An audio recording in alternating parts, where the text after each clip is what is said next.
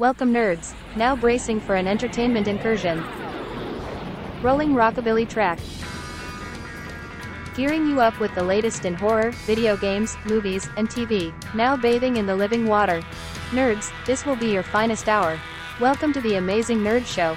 Hey, this is Christian. Hey, this is Damon. And this is the Amazing Nerd Show. All right, on this week's podcast, we're breaking down the season finale of The Mandalorian and giving our overall thoughts for the entire season. Plus, we got a review for Renfield, and we're talking AEW Dynamite. All right, before we move on, make sure to follow us on your favorite podcast platform. If you like what you hear, leave a 5-star review, and if you DM us a screenshot, we will not only read it on the show, but we'll send you some amazing Nerd Show swag. We got a couple of 5-star reviews over on Apple Podcasts to read this week. The first one comes from The Real Mr. Mosby. It says, fellow nerd, amazing humor and Damon's laugh brings me joy. I think that's the first I've ever heard that, but I appreciate it. I'm glad someone enjoys my cackle. The second one comes from Deadhead Dan 10, and it reads, a Saturday morning tradition, but the young kid Christian is still on my shit list for putting Akbar on his all-time top 7 or whatever. Keep him in line, other dude who's my age. Christian, do you have a response? Well, I got a response to both. First, no one likes my laughter, and then I get called out for my taste in Star Wars. I see how it is, listeners. I see how it is. And rightfully so, by the way. Hey, man, I mean, you made your own grave. I think it's a good reason, why we maybe should do another Star Wars month. Maybe Christian could get some redemption this time around. Or maybe I can further explain the importance of the Mon Calamari and Admiral Akbar's role in the rebellion. There is no way you're sticking by that. Wasn't that like 3 years ago? Right? Something like that. 2 or 3 years ago? The amount of new characters they've introduced and, you just maturing as a man, I think. Young kid Christian. I think at this point you have to see the error of your ways. If anything, it's got to be a stamp of defiance now. It's I'll believe it's a true stamp of defiance if you get yourself maybe a tattoo. I need to see an Akbar tattoo. That will be my back piece. There you go. There you go. Lower back, though. It's got to have an arrow pointing down, and it has to say it's a trap. But anyway, we thank you guys for the reviews. You know what? We'll automatically enter you in our giveaway this week for the Star Trek Strange New Worlds Season 1 Blu-ray.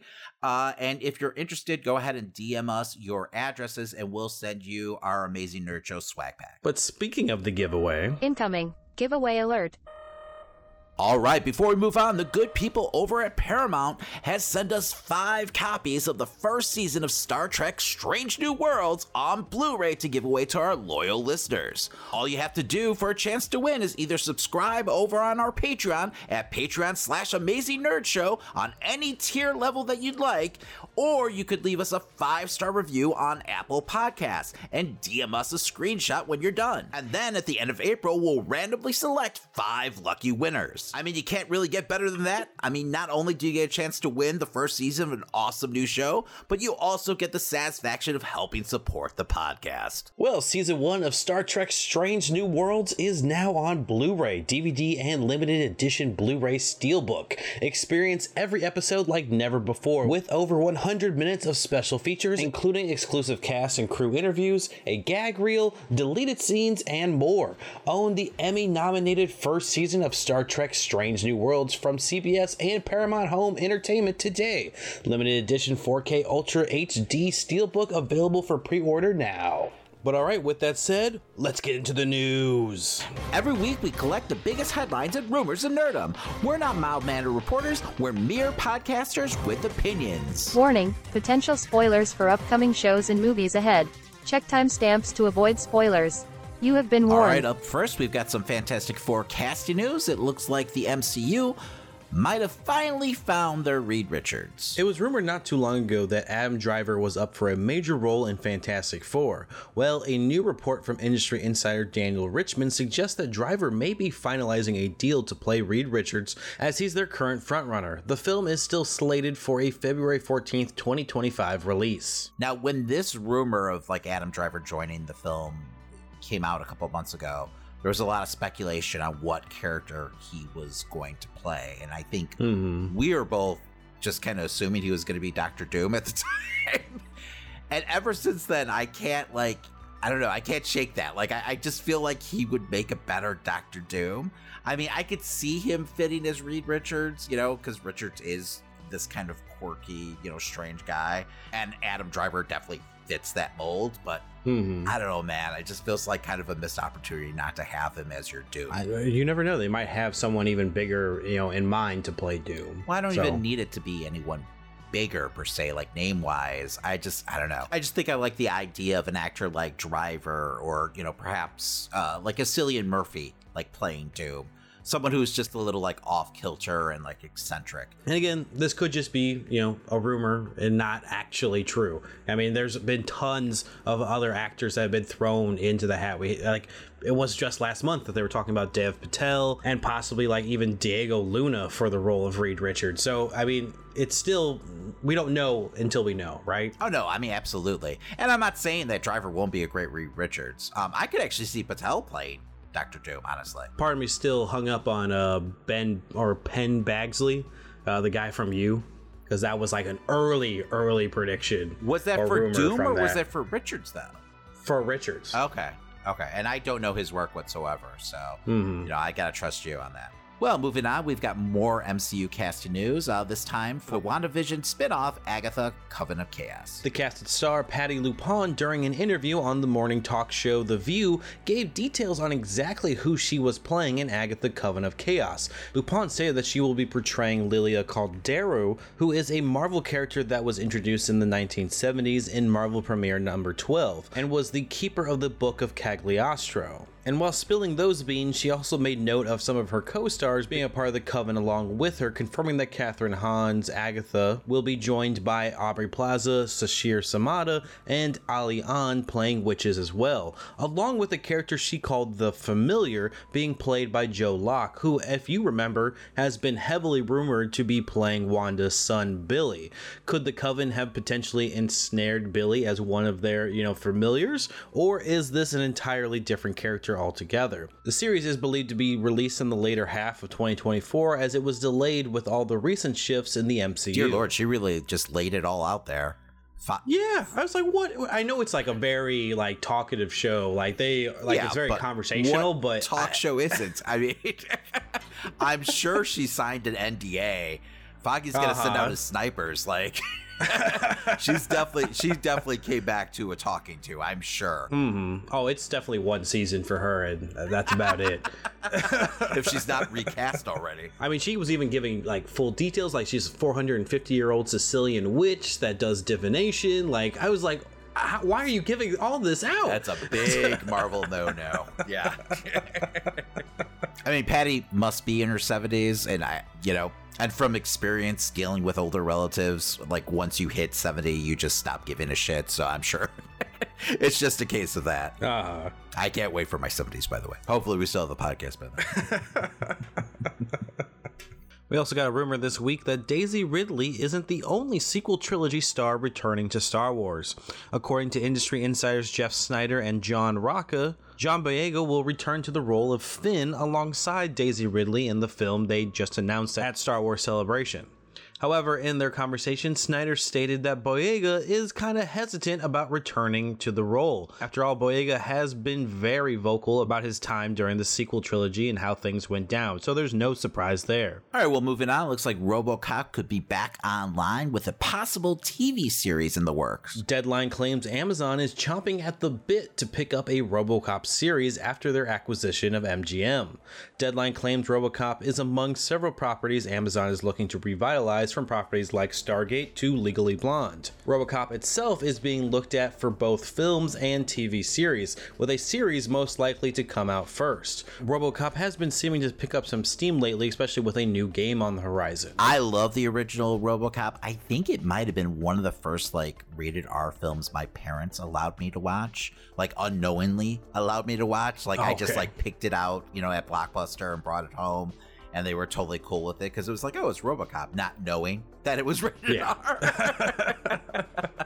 I mean, the fucking opening scene, Murphy getting massacred, was enough to, like, you know, fuck me up for a couple weeks as a 9-year-old. So, I love me some RoboCop. So I'm all for this series. I mean, bring back Peter Weller. Why not? And, like, don't fuck around with it. Like, put him in the original, like, suit. Like, that's part of the charm. I don't want to see some fucking... Because they did that with the remake, right? With Sam Jackson. They, like redid the suit and the look and everything like that. Like, he needs to have the classic look. Like, I think that's part of the charm. Like, come on.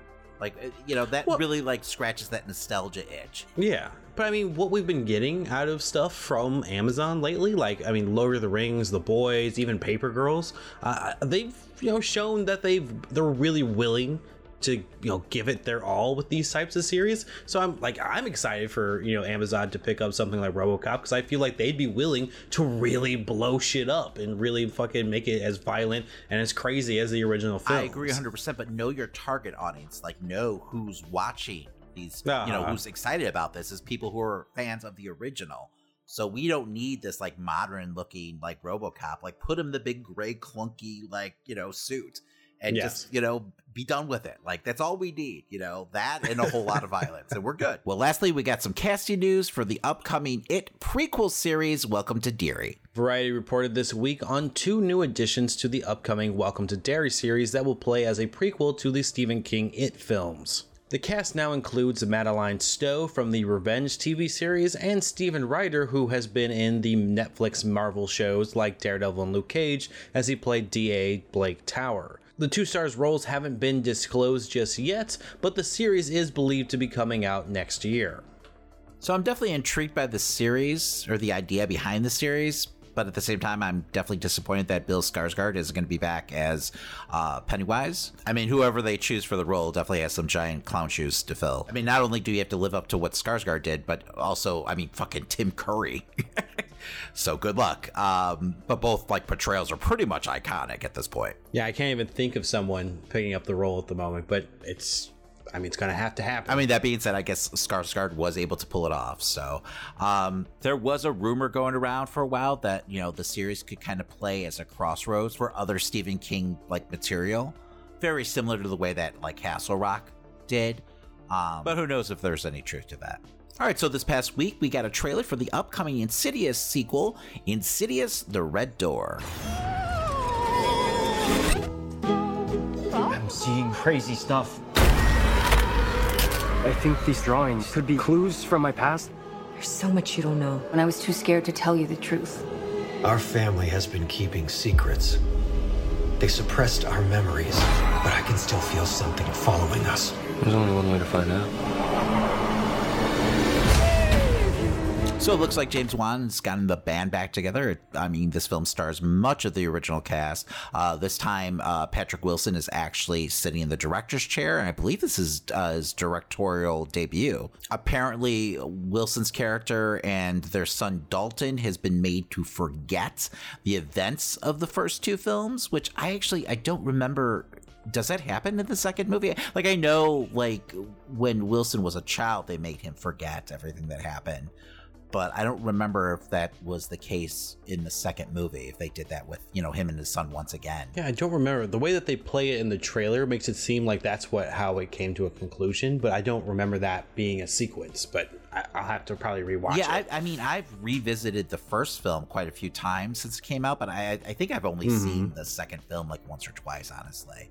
I enjoyed both movies, though. The third one is a pile of dog shit, though, so stay away from that. And I totally forgot there was a 4th movie, and I apparently own it. But it's still, like, wrapped. It's brand new, you know, a brand new Blu-ray just sitting there on my shelf. So I'll have to maybe watch it over the weekend. But you've seen it, right? The third one's watchable, and the 4th one isn't. Let me put it that way. I definitely did not like the third one, so that's not really selling me on the 4th movie. But I couldn't stand it. It looks like this movie's kind of like going back to basics, like we're with the family again. Because the other 2 films was more the medium's story, you know, and her, like, you know, crew. So I'm glad to get back to, like, the original core cast. Overall, I thought this looked pretty damn good, though. I'm not gonna lie. Like, it definitely felt like the first 2 films. Where the third movie, like right off the bat, just felt like something completely different. Like judging from the trailer, like Wilson was really able to capture like Juan's like sensibilities as an artist and his, just like stylistically like his flair. And you would hope so after being in how many productions of Juan's, like all of them, right? Pretty much. Yeah, Patrick Wilson is definitely like Juan's muse at this point. So yes. Though because Patrick Wilson is behind the chair, I feel like the film is going to heavily focus on the son, and I do hope the acting's all there for that, because I mean even the trailer feels like it's 75%, the son at college, kind of getting some type of version of the further coming through his art that he's doing in school, and that's kind of awakening him. I didn't feel that way, because it definitely felt like Wilson was also being haunted by the further still. So I'm guessing something happens where they both can go through this together.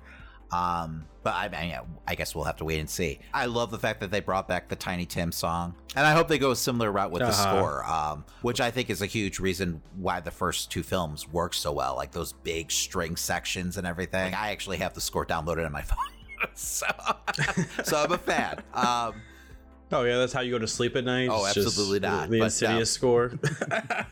No, but I have a whole playlist of like horror, film scores and stuff like that. And I do play them maybe a little too much. So. Unfortunately, the Tiny Tim song was a big scene in SpongeBob when I was growing up. So that's all I think of every time. See, I was in my mid-20s when SpongeBob came out, I'm pretty sure. So I'm a totally different generation. So so SpongeBob is definitely something I'm not thinking about when I hear that song. So the one concern I have is Lee Winnell isn't back, as the writer. He's getting credit because these are characters that he created, but it's actually Scott Teems who did the script this time around.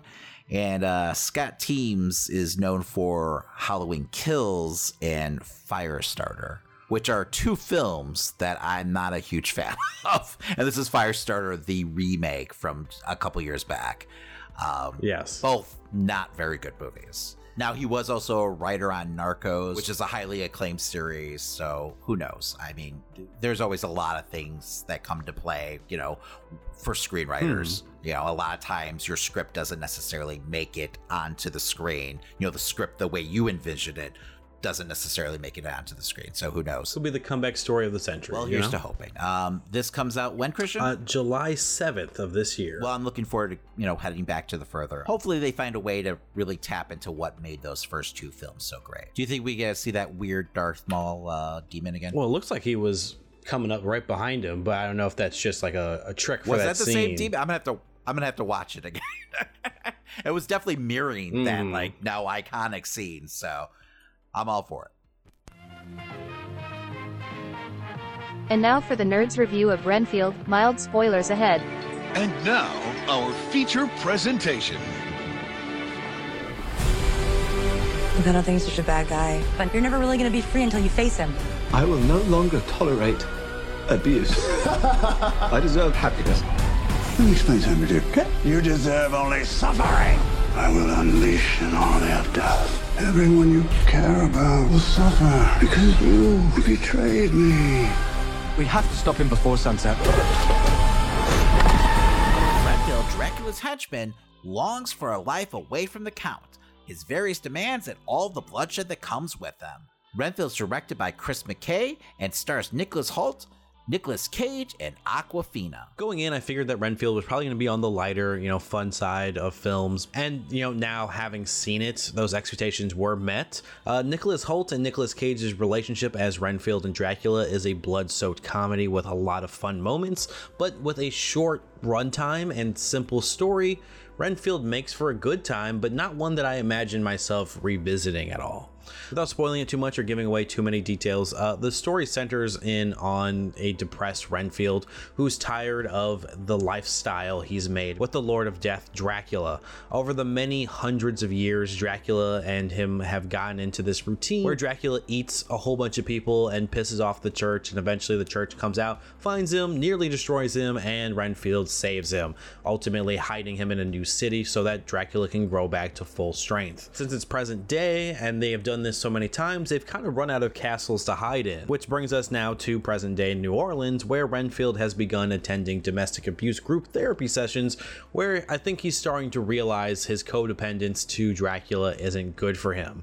At the same time, when he goes looking for new victims for Dracula, he accidentally runs into a beat cop named Rebecca Quincy, as played by Awkwafina, who has a vendetta against the Lobo mafia family and has been, causing them too much trouble. So of course, the son of the Lobos comes after her, and Renfield inadvertently saves her. It also sparks in him this, new need to be a hero, which also pushes Renfield into finally ending ties with Dracula. But of course, it's not that simple. Dracula ends up finding new friends in the Lobo family and ends up planning to take over the world in spite of Renfield's dreams of a new, peaceful life. So while there is a lot of great moments in the film, and I did overall enjoy the characters, none of their storylines I feel got enough time or went far enough in this film. Everything felt very simple and lacked a lot of character development outside of Renfield's path of escaping his master and valuing himself. Like Awkwafina's character from the start of the film is on a revenge-fueled quest, but it goes to the wayside in the final act as everything kind of shifts towards Renfield's, fight with Dracula rather than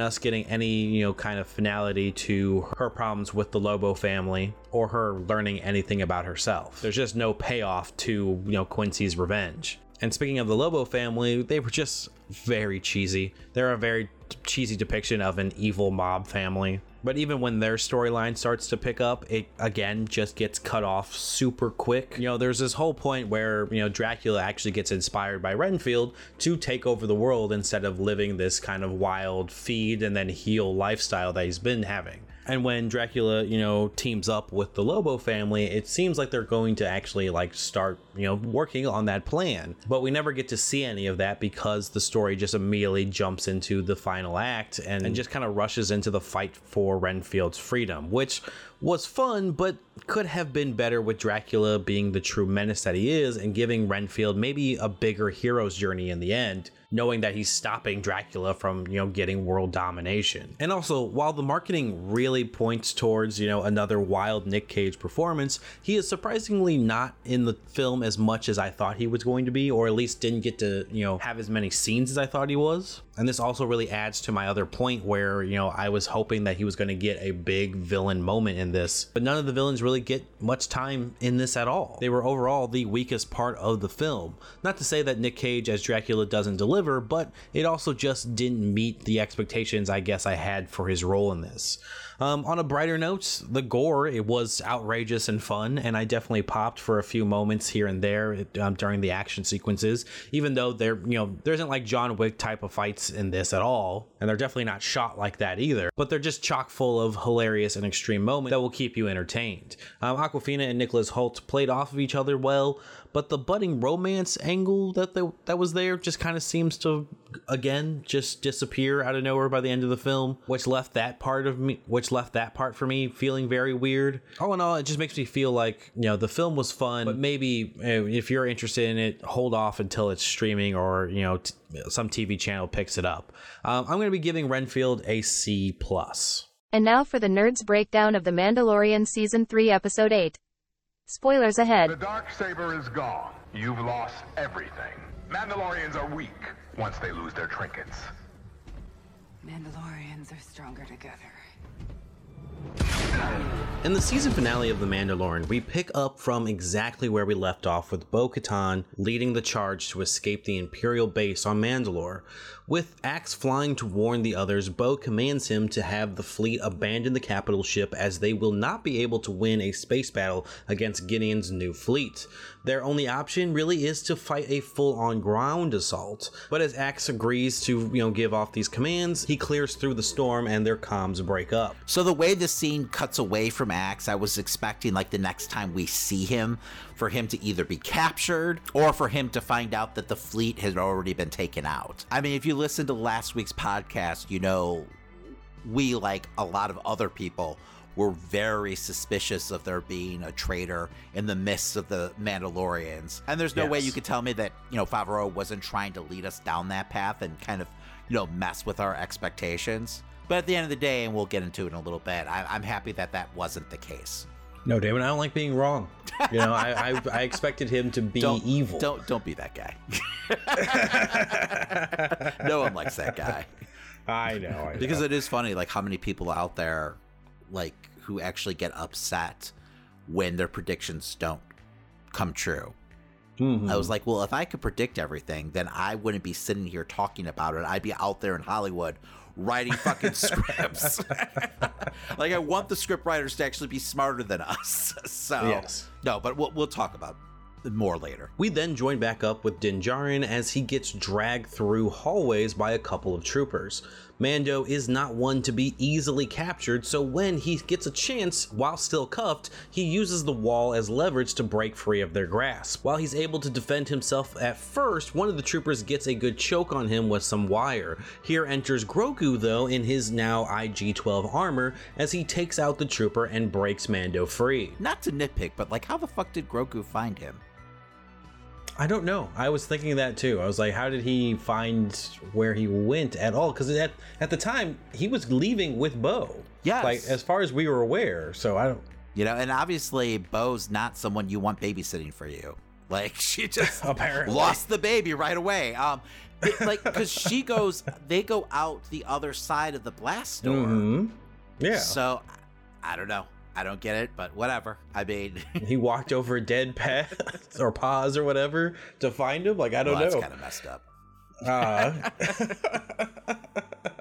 Before our title card, Mando expresses that instead of sending Grogu to safety, the two of them must hunt down and stop Gideon once and for all, as this fight will never end if he escapes. I do like the fact that he realizes that he can't shelter Grogu anymore, that, you know, he's going to have to learn how to survive in this world.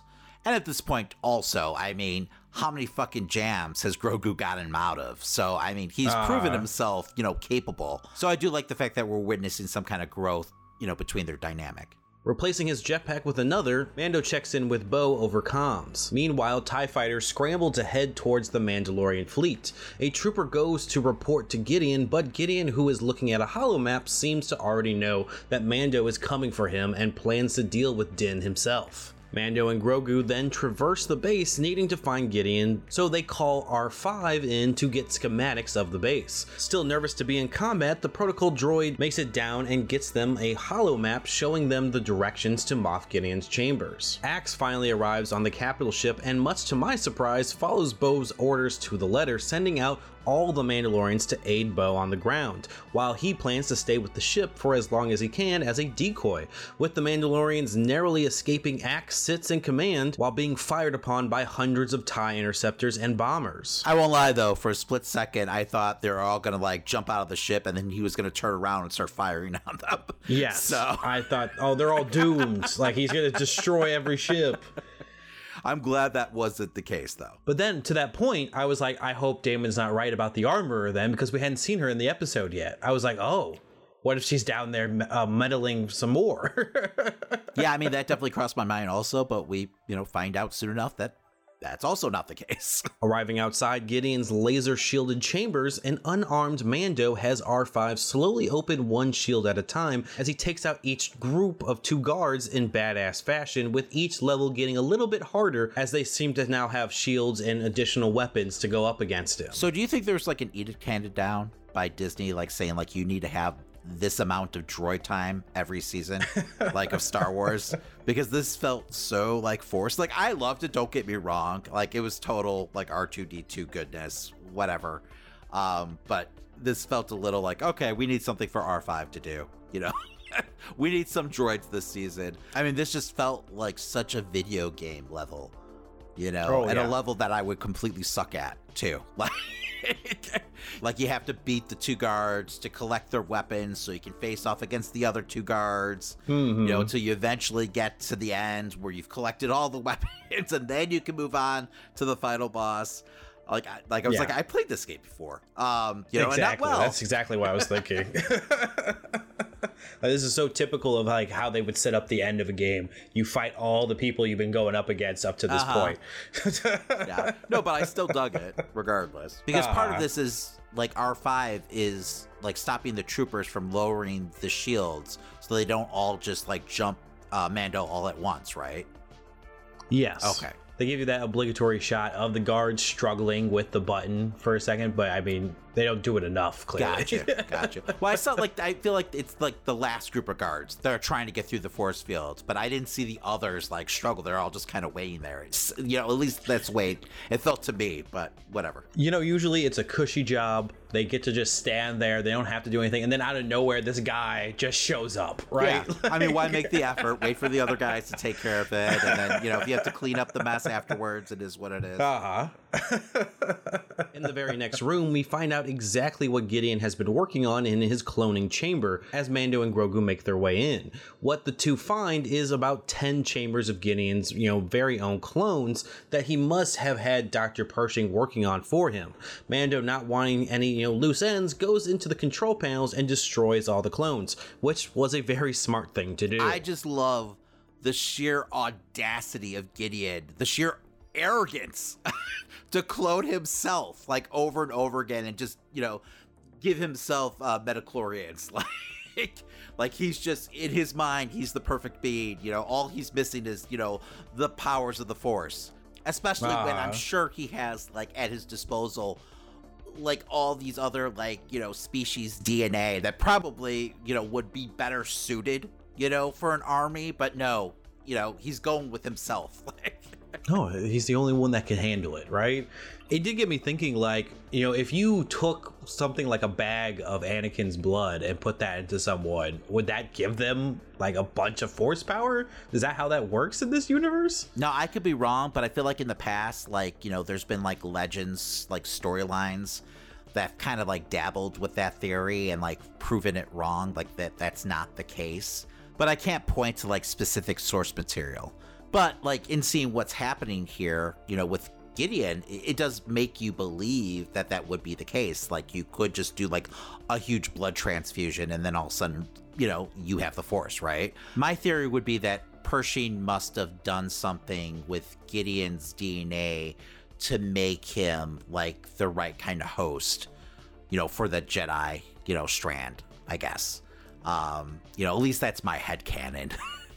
Because otherwise, yeah, it does feel a little too easy, to gain force powers. I mean, we can get into this later, but I just feel like I would have enjoyed seeing at least one of those clones come to be and see if he failed or had any type of success in his plan. I mean, we do know, like, obviously during the sequel trilogy that they're having, like, major issues with, like, cloning the Emperor and that the clones keep on, like, deteriorating. So, it must not be that easy, obviously. Now, the Emperor is such a powerful being, I'm sure that's part of it, but I find it hard to believe that it was that easy to fuse DNA with, Jedi DNA, that, they wouldn't have an entire army of, like, force-sensitive, like, troopers. Give it time. They always have more toys to sell. Outside the facility, Bo and her crew follow the Mandalorians who remained on the planet to one of their, hideouts nearby. That's kind of like slightly beneath the crystallized surface. To Bo and the other surprise, the floral life here seems to be flourishing in ways they have never seen before, as plants that were once extinct and have been being cultivated by those who remained here for food. And just like Dr. Malcolm from Jurassic Park always says, life finds a way. This is when the armorer and everyone else call in to Bo to let them know that the reinforcements have arrived, in which turns into what must be one of the largest scenes of jetpacks in Star Wars history, as Bo and the Mandalorian soar right into battle with Bo wielding the Darksaber. Holy shit, I thought this scene was amazing, especially like Bo leading the charge, swinging the Darksaber.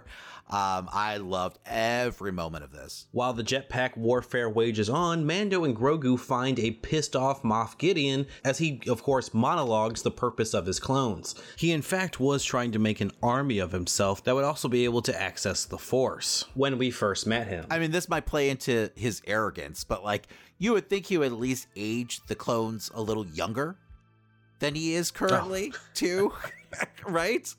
Because they didn't look younger to me. He is perfect in his own eyes. Right? Yeah, that's what I'm saying. He's like, no, this is peak Gideon right here. I don't know, just the fact that it didn't, like, cross his mind probably, I just find hilarious. A fight, of course, breaks out between Gideon and Din Djarin, but the added robotics of his Dark Trooper suit gives Gideon the strength advantage over Mando. And if that wasn't enough, the Praetorian Guards get added to the mix and overwhelm Mando. When Grogu tries to intervene, the guards then turn their attention to him and corner him into another room as Gideon beats on Mando. Hey, I said, like, this is the first time in a long time that I was actually, like, nervous for Grogu. Yeah, I was like, if a Praetorian Guard can't, land a single blow on him, I'd be kind of pissed. Yeah, I mean, especially, like, after they so easily, like, took out Paz, right? Now we have 3 separate fights all going on at the same time. Bo utilizing her knee rockets, Armor beating people in midair with a hammer, Gideon blasting Mando with rockets, all while Grogu is forced to abandon his robot body to take the high ground and dodge the attacks coming from the Praetorian Guards. I just love the Armorer, like, going full on, like, Thor on, on those troopers and taking them out. Like, she just refuses to get, like, wield any other kind of weapon but her hammer. And obviously rightfully so. Because she hasn't, like, tasted defeat yet, right? No, I was marking out for every hit. It was great. Bo, while in the air, sees Din Djarin is in trouble and swoops in to save him. Gideon proceeds to taunt her, asking if this time she will surrender or fight, prompting a saber battle between the two of them, while Bo sends off Mando to go save Grogu. I thought this was a great moment, but I was definitely concerned for Bo here. Like, I thought, oh, she's going to hold off Moff just long enough for Mando to rescue Grogu and to come back and see, like, Moff, take down Bo. So I was definitely happy that I was wrong. Yeah, it definitely would have been a tragic end there. Yeah, it would feel very like New Hope with, like, Luke seeing Obi-Wan getting struck down by Vader. Though I don't think she would disappear into the floor. Her armor's just sitting on the ground. I don't know, my headcanon was like, oh, that this is going to inspire Mando to become, like, the new leader of the Mandalorians, but obviously that wasn't the case. With the combined might of Grogu and Mando, the Praetorian Guards do what they can, but consistently get stopped by the force attacks from Grogu, which, gives Mando room to shoot them down. I thought this was a cool little, like, team up. I think this is probably a preview of what we're going to be getting in the 4th season, especially now that Mando's trusting Grogu more on missions. I do hope, though, we eventually see Grogu get some sort of fucking weapon. Yes. I was half expecting him to pick up, like, one of those staffs at the end, but, it is what it is. Perhaps he'll be able to fashion something new out of something old. While Bo and Gideon duel, Axe reports in that the capital ship is on a collision course with the base. Gideon again asks Bo for the Darksaber, but only offers her a warrior's death in return. With Bo's next string of attacks, though, Gideon is able to get hold of the blade's hilt and crushes it in her hands. First of all, it's like, who told Axe to go all fucking, like, kamikaze and shit? Like, what? What the fuck? It's like, no, Axe, we're all here. What are you doing? Don't crash the ship into the base. We can use this place, first of all. Like, what do you do? Good point. They probably could have refactioned it into something. I mean, but it ended up working out at the end, but still, like, he just kind of like, oh, I'm going to go ahead and just crash the ship into the fucking... I was like, wait, you don't even know what's going on the ground here.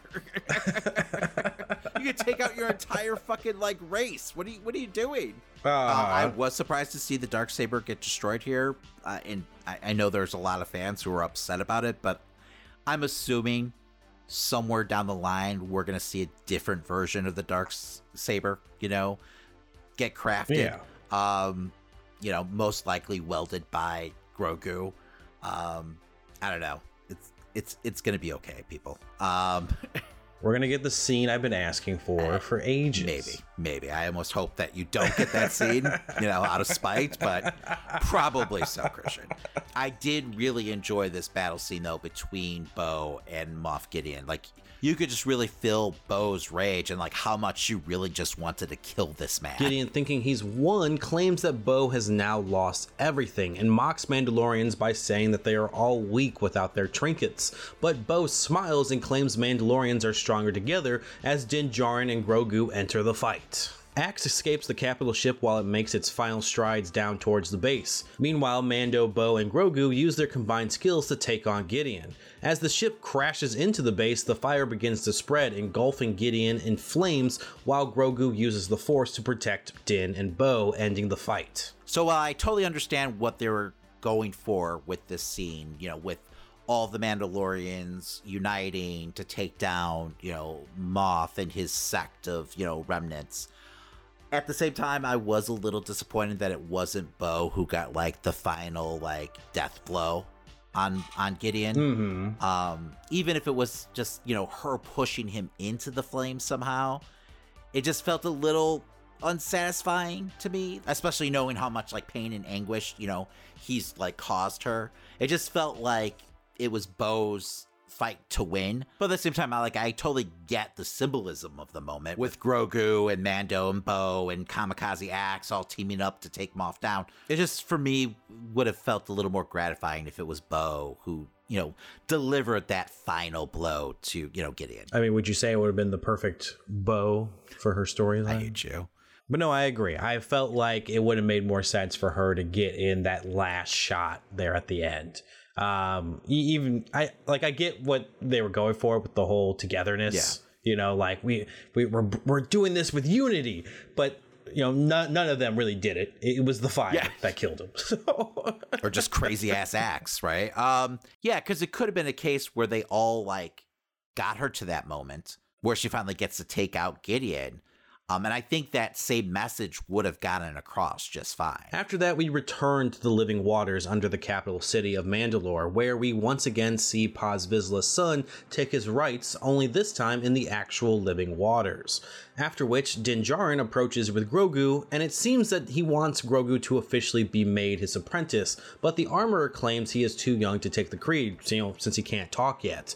Master of Loopholes Din Djarin, though, then asks if a parent could grant permission, in which the armorer again states Grogu has no parents with him here, but Din proposes he be allowed to adopt the child as his own, which the armorer grants him the new title of Din Grogu, Mandalorian Apprentice.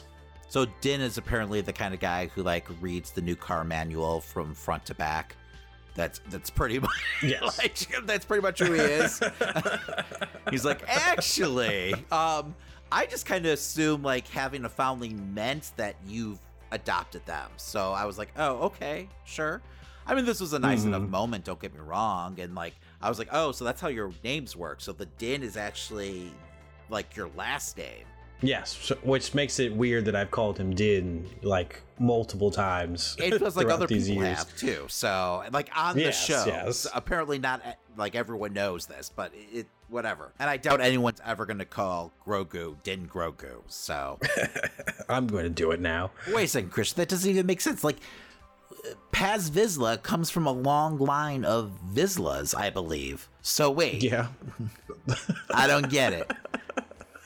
I don't know. Maybe it's just Din Djarin's family or whoever his master was. That was where they're from. It's okay. Backwards. Well, I don't know. I'm sure someone out there knows. So if you do know, reach out to us and explain it because I'm confused. But yeah, I don't get it. You make a good point. I mean, the Vizslas are an important family. They made the Darksaber. Yes, and they're all. I mean, they all have different first names. I thought they were first names. But maybe I'm wrong. Do you think the armorer's name is the armor? I don't. Although it'd be kind of cool if it was. Before we move on, I got spoiled by TikTok on the actual face for the armorer. I've never seen the actress, but she went to a con and had like walked around in the armor gear and took off her helmet. I was like, oh, now I know what you actually look like. You've spoiled the moment for me. Armorer.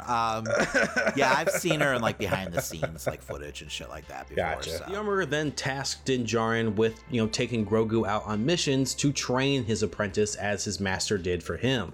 And while they speak to one another, Grogu looks into the water and we pan down into the depths to once again see the mythosaur open its eye. Din Grogu is definitely riding that fucking mythosaur, Christian. He's definitely fucking riding the mythosaur.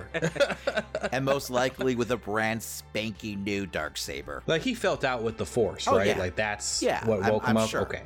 I want to make sure. I mean, and they've set that up with all his like, his like beast force sensitivity or whatever the hell you call it. So, I mean, it all makes sense.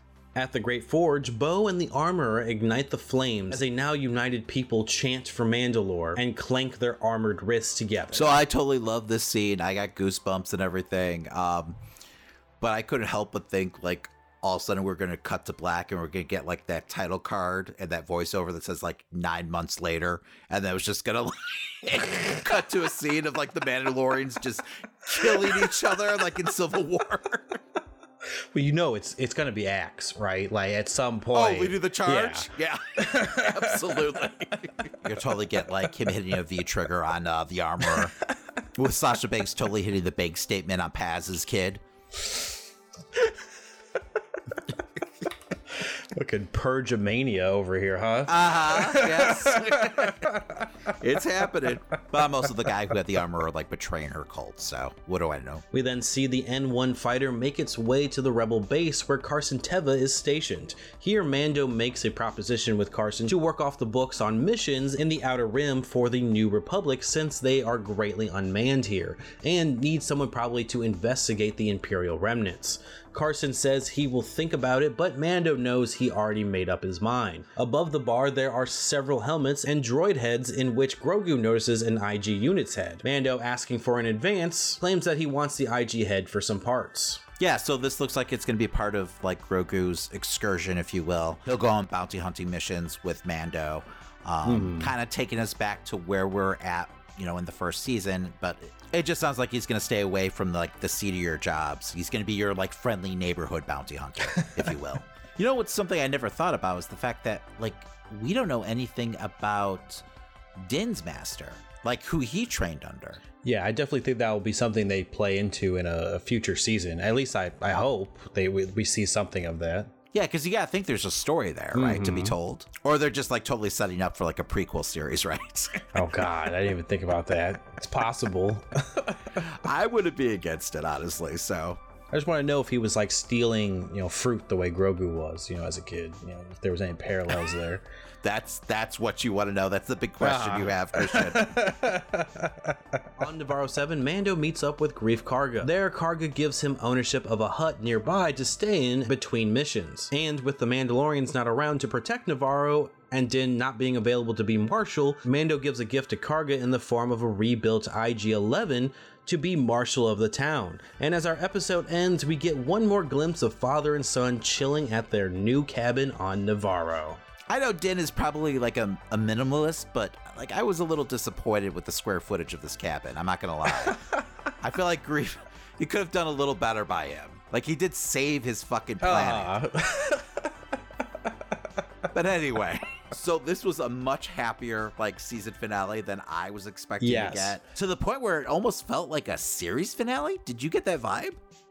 I felt at least it was a chapter, you know, an ending to like the first part of Mandalorian. Because I know that there was going to be more, but yes, obviously I know like season 4 is already in production, so it's just the way that they put like such a nice bow, no pun intended, asshole, on all the different storylines that if they chose to end the series here and now, that it would almost make sense. But my guess is that was more done to like kind of reset the table for the 4th season. And I wouldn't be surprised if we don't get like some kind of time jump. Since apparently we got a time jump last season that no one even really knew about. I mean, even after finishing this season, it still doesn't feel like there was a time jump between the two. Yeah, it was supposed to be almost like 2 fucking years. Now, at the same time, I wouldn't be surprised at all if we don't see, you know, Din and Grogu pop up in the Ahsoka series. But I also don't think it's out of the question too that like once we get back to season 4 of the show, like we don't see an older like Grogu, like actually see him like, you know, show some age this time around. Because even though 2 years passed, I mean, that's probably like 2 months, you know, in his lifespan, you know, comparatively speaking, you know, to ours.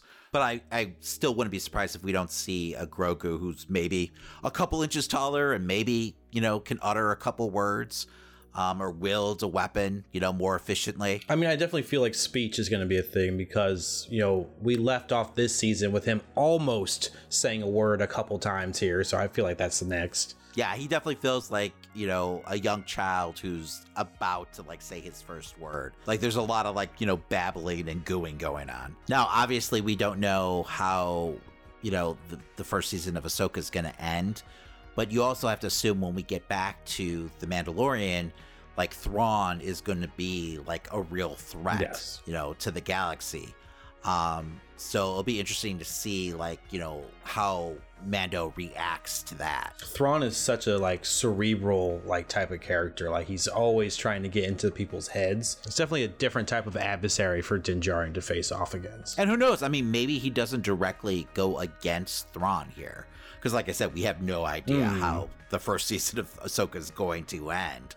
I mean, we know that he's going to be working in a way for the New Republic, but like maybe he'll be going up against different threats that are kind of like adjacent to Thrawn. Exactly, because I feel like Thrawn is our end bad for the movie or whatever they're doing. Yeah, I mean, I 100% agree. I could totally see like the film being all about like the downfall maybe of Thrawn, and then maybe we get a glimpse of how Snoke comes to be and his rise to power, because that's absolutely what they're setting up with the whole like necromancer program. Now I know we're about to do our full season reviews, but like all in all, when it comes to this finale, I was pretty satisfied with it. Like I didn't feel like it was rushed at all, and I do like how it kind of sets up a new chapter for the Mandalorian going forward. I felt like it was kind of like a part 2 to last week's episode. Like I felt like these 2 episodes just kind of work seamlessly with one another.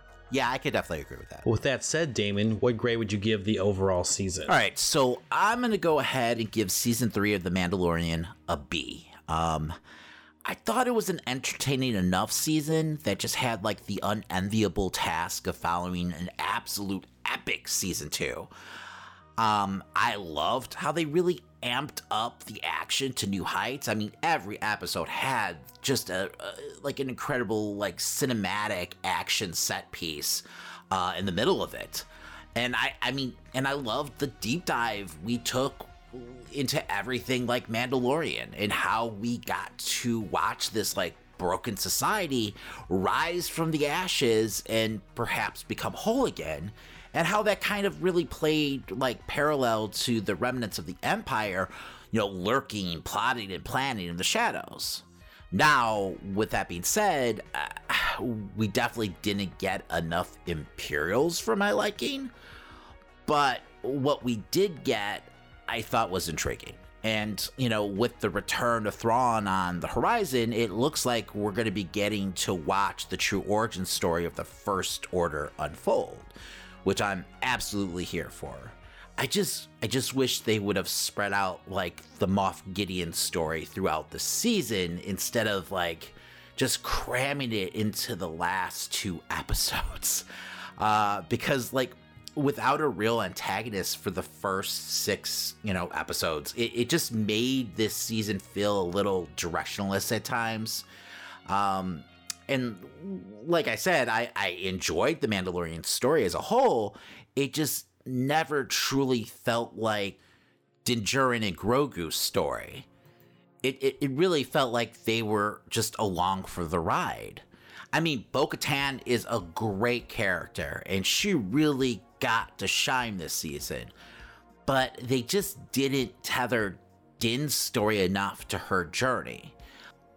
I think I said this last week, but in like episode 7, we hear Din like pledge his allegiance to her. And I feel like this was a conversation that really needed to happen earlier on.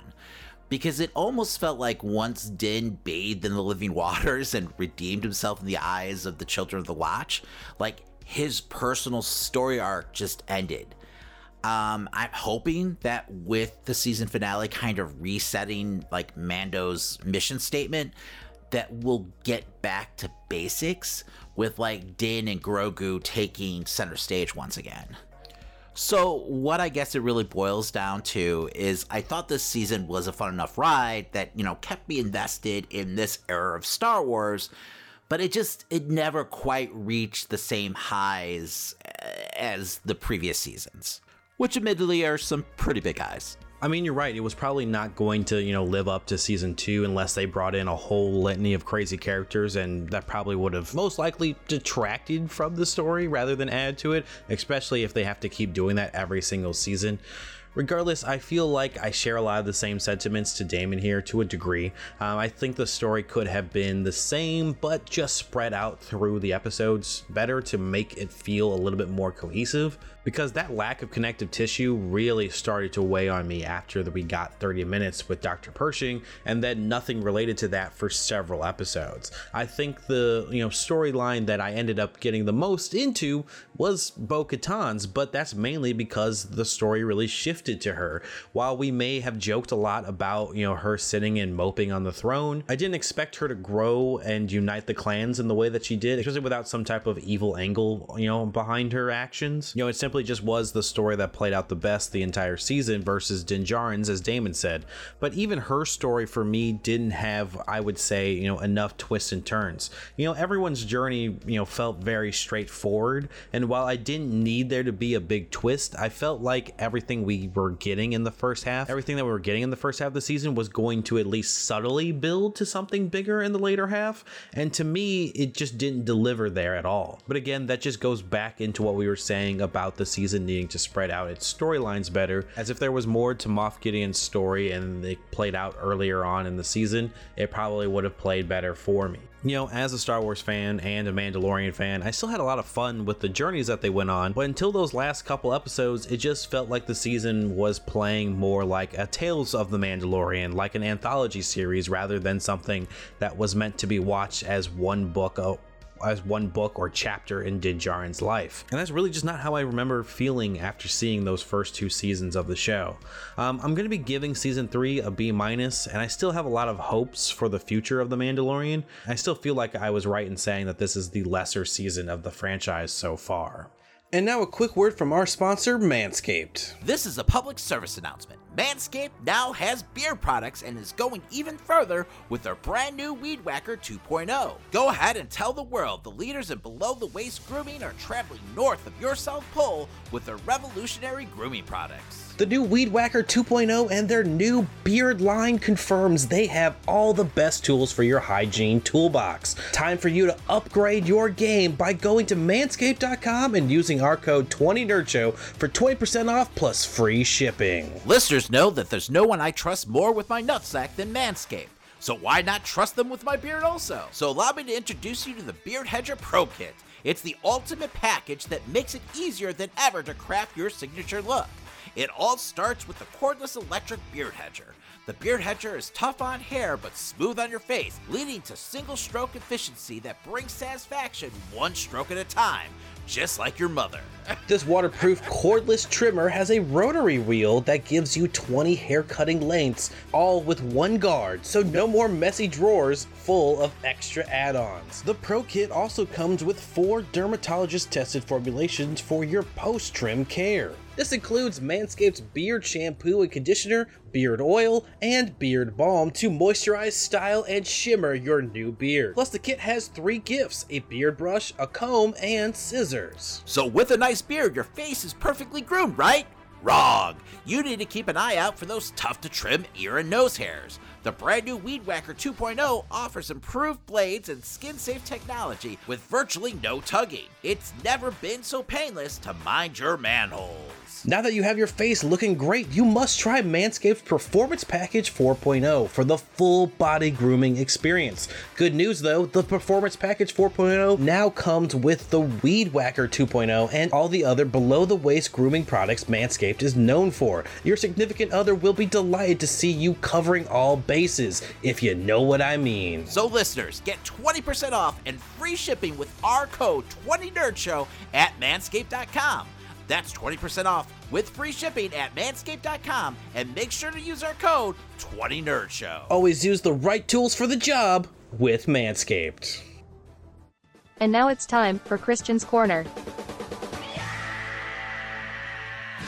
So lately there's been a lot of talk about the anti-piracy software Denuvo. I hope that's how you say that, but Denuvo. Every day it seems there's a new story about game developers either adding it or removing it from their games, which personally I had been ignoring because I wasn't fully aware of what Denuvo was. So I decided to, do some digging into it and, find out why everyone is, talking about this anti-piracy software. At the surface, Denuvo is a strong tool used used by developers to, stop those who are attempting to crack and put out, new games for free. Reports claim that cracking technology and techniques has only advanced over the years, and we now can see titles cracked day one like Doom was during its release. Games that utilize de novo, however, have been said to slow down a game's cracking by up to 100 days, forcing consumers to buy the game within its first 3 months, which is obviously appealing for big name studios and companies looking to earn as much as they can within its release window. However, PC gamers have of course noticed this software comes at a price to their own performance, as games with it seem to put more stress on their systems, let alone gamers with low-end gaming PCs just not being able to play these games at all due to the heavier needs to run them. So in lines why consumers aren't all that happy when they hear de novo is in their game. Game piracy isn't something that's going anywhere anytime soon, with reports claiming piracy has increased, of course, during the pandemic era, along with game prices increasing and older games, simply being made unavailable to play altogether unless you pirate and play them through emulators.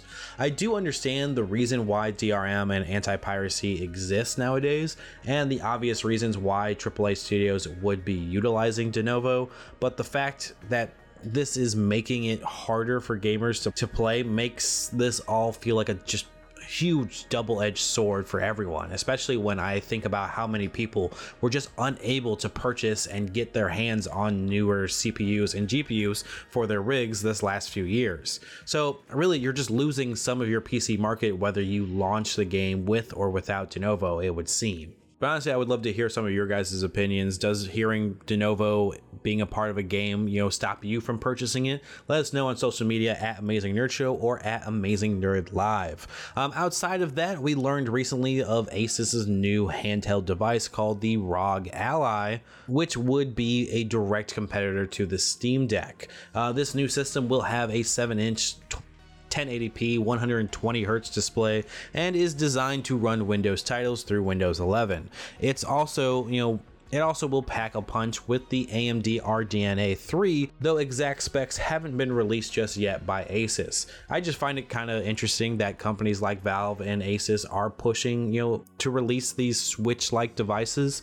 Asus has yet to set a price or release window, but for the Ally to really be competitive, it would probably have to be either at a $650 price point or lower, but considering it's got some slightly newer specs than what we're seeing with the Steam Deck, which most likely won't do them any favors.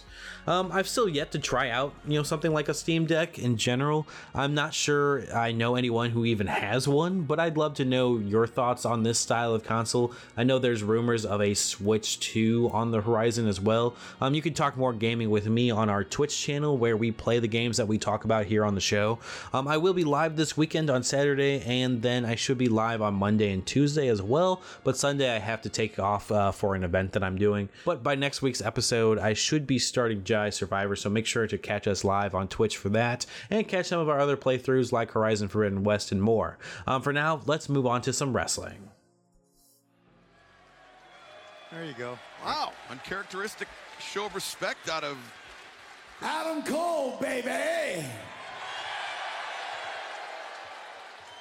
You know, I'm glad you said those words about me, those kind words. I appreciate that. And, I've been watching a lot of your stuff recently, and I've been thinking a lot about this. And I really want to say from the bottom of my heart that I have absolutely zero respect for you. Wow, okay. Brother.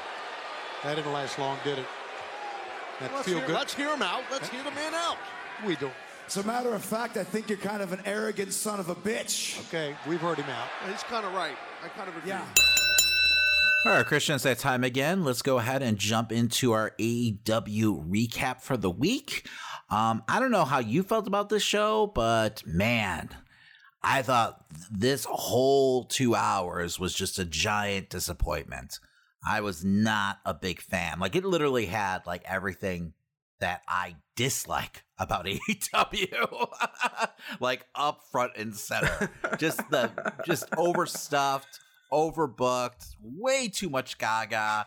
I don't know what the hell was going on this week. In their attempt to overstimulate us, I just felt bored throughout it. There was nothing to that. nothing gripping enough that made me want to be like, I want to tune in next week for AEW. Yeah, I mean, starting with the opening segment, I mean, I thought this was a major step back for, you know, what looks to be the main event match at the upcoming Double or Nothing. You know, we started off with the four pillars all hitting the ring in a very like super contrived WWE like segment. I just, like I said, I just felt like it was a step backwards, you know, for this whole storyline. You know, and for the angle as a whole, like they just, I think they've at this point overexposed the pillars, you know, especially on the mic. And they just at this point, like, don't seem to have too much more to say. There was just too much like inside baseball going on. Like this whole like work shoot like bullshit where like these characters we've come to know and love are just acting out of character. You know, especially like Darby, like, I don't know, like, I don't think they're confident enough in their own abilities to carry a segment off like this. And it really showed like why MJF is where he's at and why they're still where they're at. If that makes any sense. Like, I pretty much hated all this.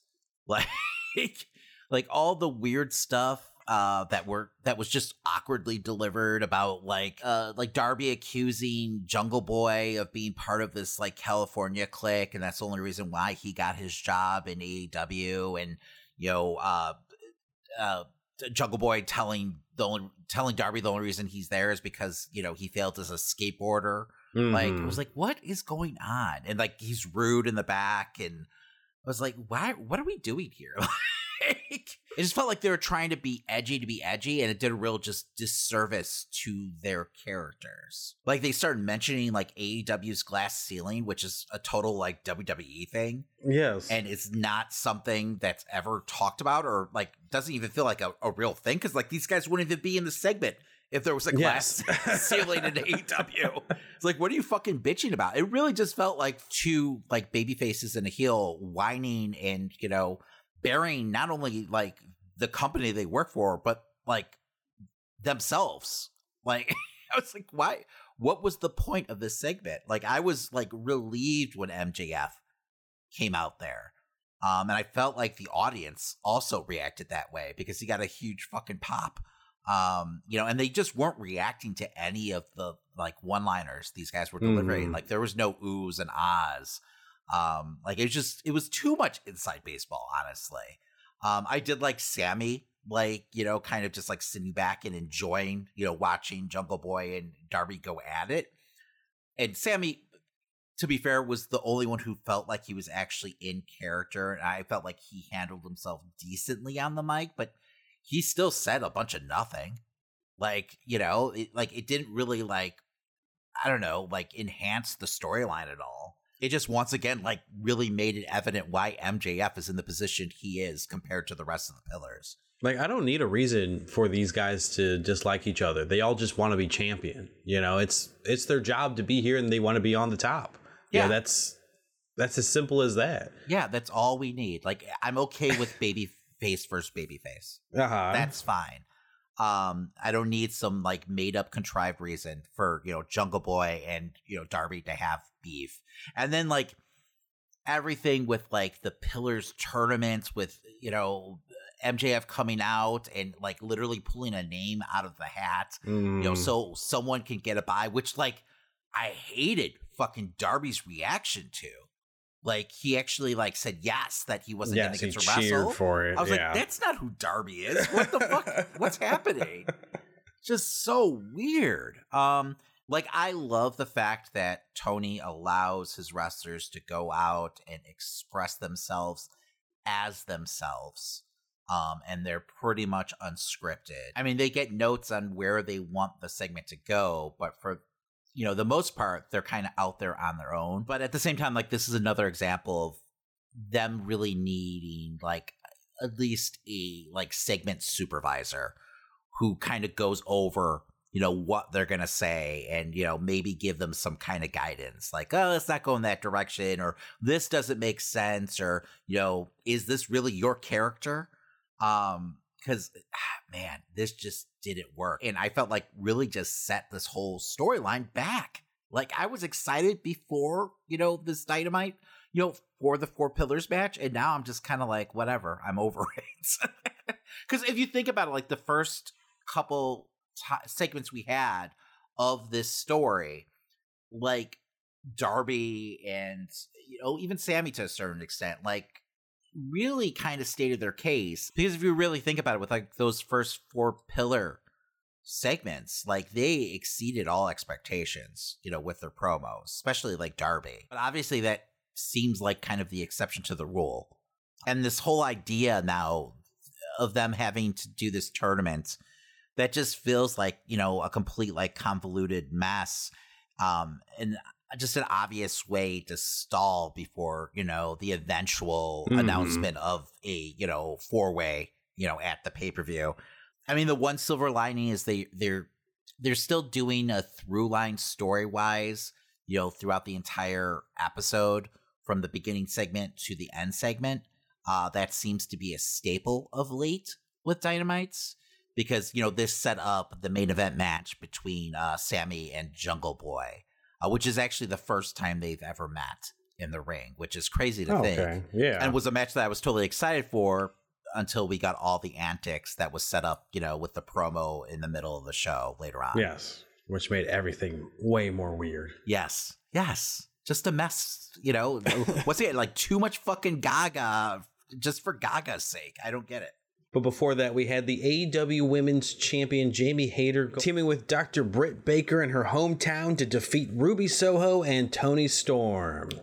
I thought the match itself was fine, but I was a little turned off by the fact that there was no story progression once again. Mm-hmm. Like nothing happened after the match to make me interested in this, story. It almost felt like it was, perhaps the conclusion of the storyline, which would be weird, but we know that's not the case. Like, you have to give a lot of credit to Britt Baker for being as over as she is in Pittsburgh. I mean, the crowd was definitely excited. I thought like Toni Storm and Jamie Hayter really brought their A game. I love just watching those two go against each other in the ring. I will say I'm a sucker for, matching outfits in wrestling. Like, I love a good, like, team uniform. And that's what we got with the Outcast, rocking the green and the black. I mean, that's, starting to win me over. It was a little too DX light before, but, I don't know. It's a good look. I will say, like, the one thing that really stood out to me is I feel like in the ring, like, Hayter, Storm, and even Ruby to a certain extent, just feel like they're on a different level compared to Saraya and Baker. I mean, don't get me wrong, like, Baker's a great character and everything like that, and she's fantastic on the mic, but I just feel like she's a step below, like, those three. Mm-hmm. But yeah, I mean, overall, like, I was happy that they were in the second segment of the show, which is crazy. I'm sure part of the reason for that was because they were in Pittsburgh and, Tony knew the kind of reaction they were going to get. And overall, I felt like this was a good, like, palate cleanser for, the previous segment, which once again was just god awful. Which is fine. I just wish it had done more for the story. Like, I thought this was going to end with like a no contest just because of how much they were messing with, like, I think that was supposed to be Britt's mom in the front row. Yeah, but that went nowhere. And you could tell by the way she was reacting that it wasn't something that was scripted either. Mm-hmm. Because I thought at one point she was going to totally like show up Saraya.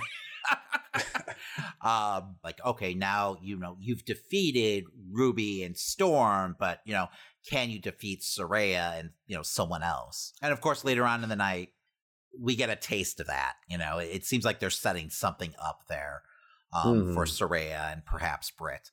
I did get concerned at the end of the match. Hayter did such a great sell job for her shoulder. And then even afterwards, you saw the trainer like lead her out right away. And, Britt like closely followed. I was like, okay, well, she's obviously selling. They're probably working some kind of, story. And, we would see that kind of play out later on. But before we move on, Britt should stay away from doing the Panama Sunrise.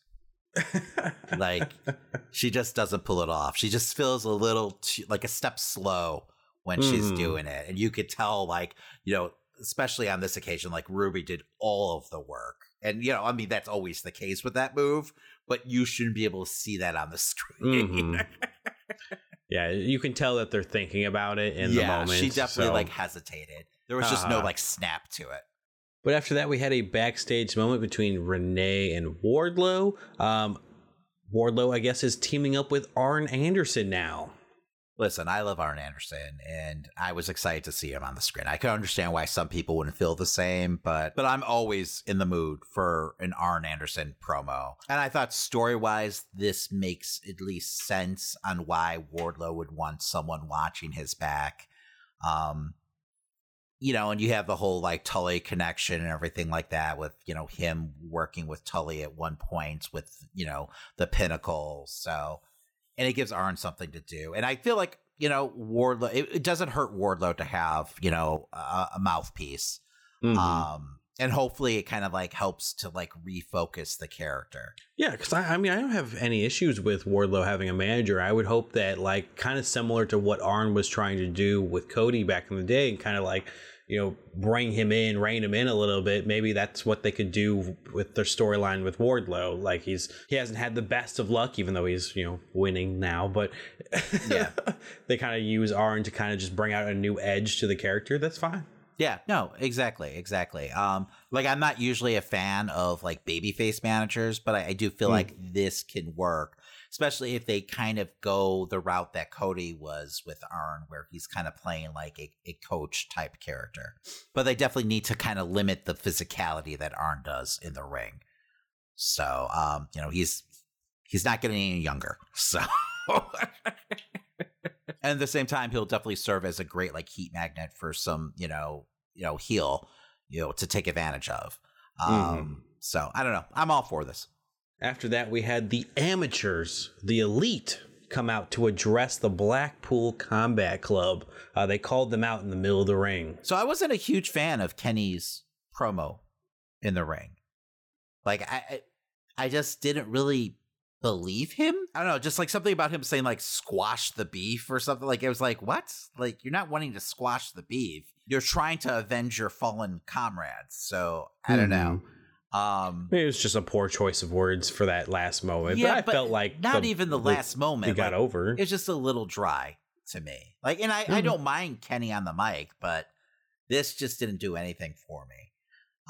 He just didn't have that fire for this like big heated, like, you know, blood feud that's going on right now. On the other hand, I loved everything that Brian did.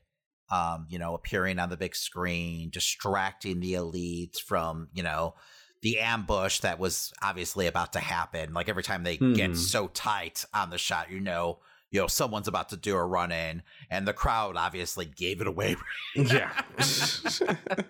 I do like the whole amateur thing that Brian's going with.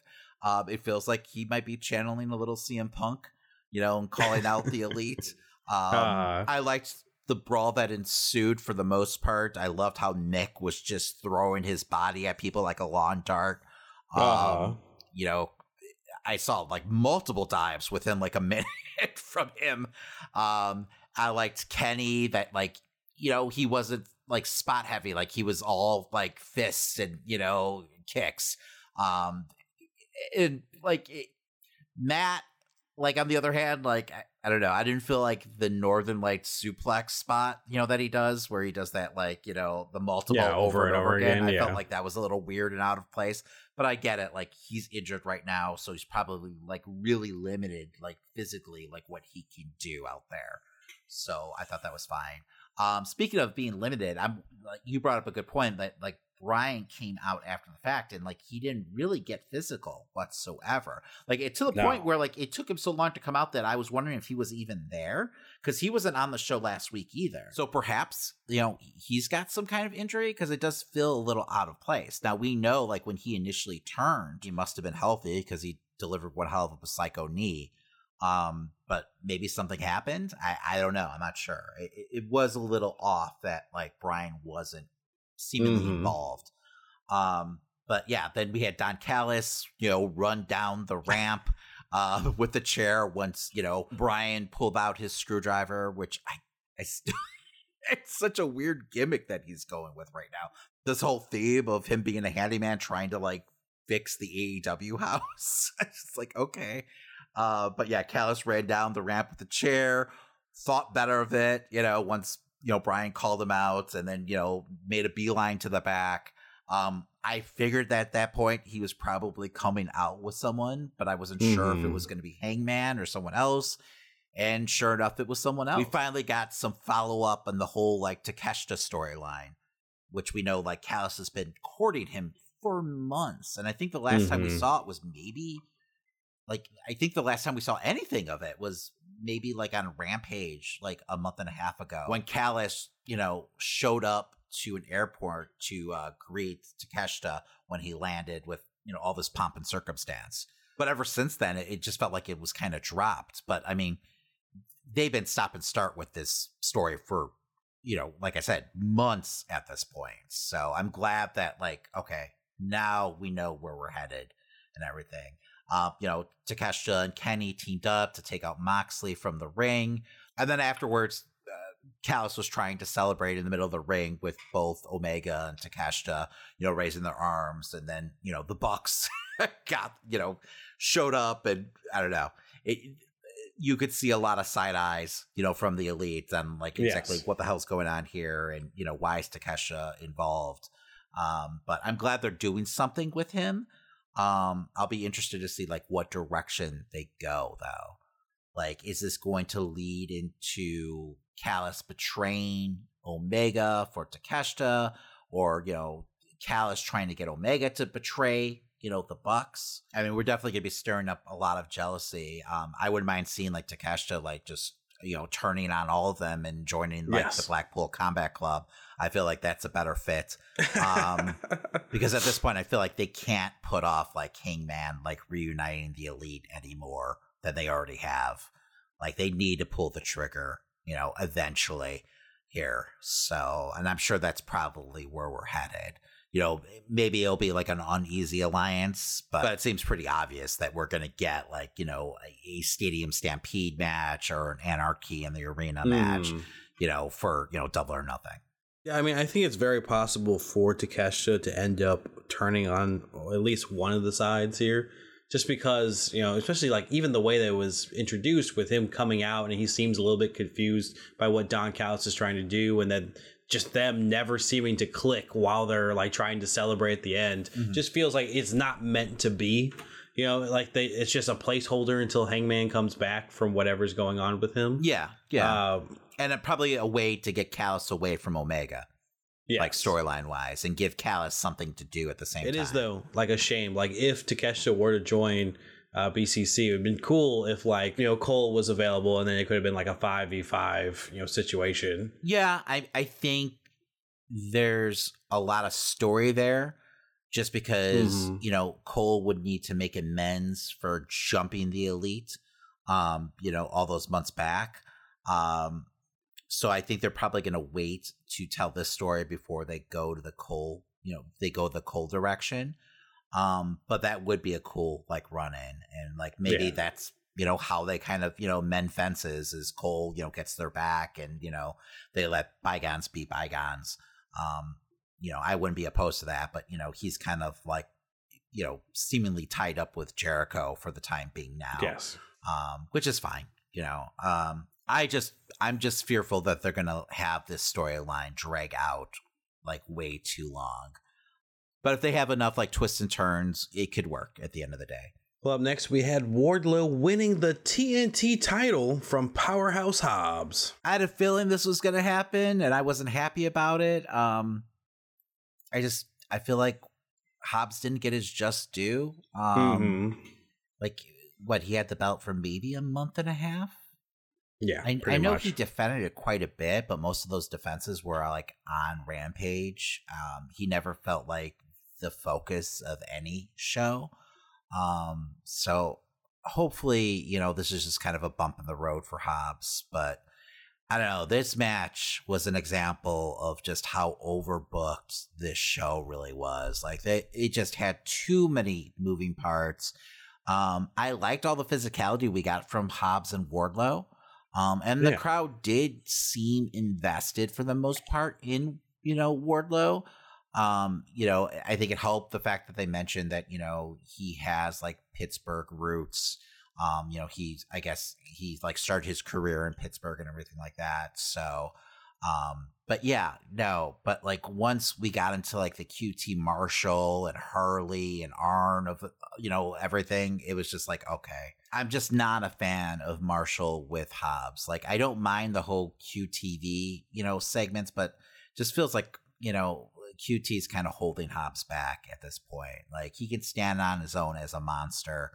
And, he showed it in the ring, when he got a chance. Like, he doesn't need outside interference to win a fucking match.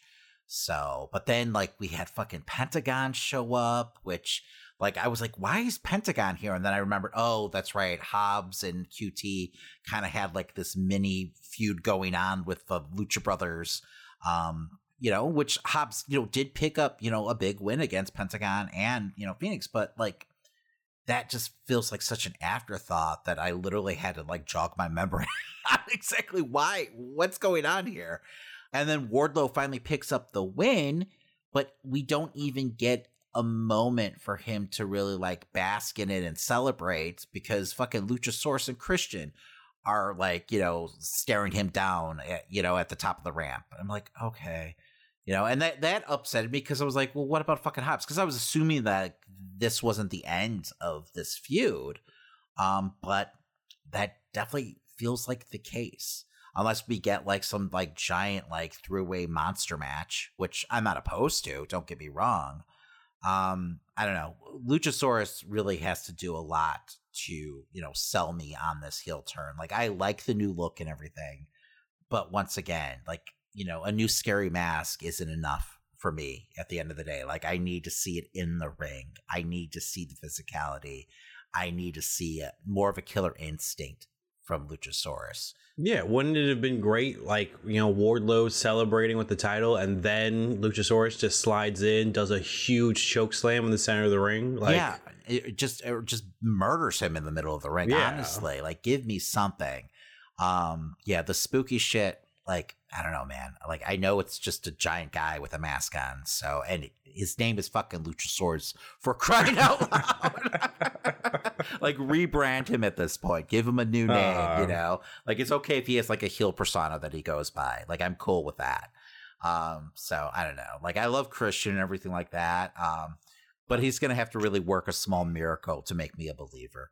And you already know he's going to go swing low against, Wardlow's father, just like he did with Jungle Boy. Oh, God. For the promos. Most likely. What did Stone Cold call him back in the creepy little bastard is what Stone Cold used to always call him. But I totally agree. We need to see more from Luchasaurus if he's going to be the like Kane-like threat. So I sort of mentioned this earlier, but we had this kind of backstage segment with Sammy Guevara and MJF, where MJF kind of offered Sammy, a blank check to pretty much lay down for him in the main event at Double or Nothing, as long as he secures the tournament wins for Sammy. So I guess the situation is MJF is going to help Sammy win the tournament, and pay him a lot of money as long as he lays down for him, in the main event of Double or Nothing.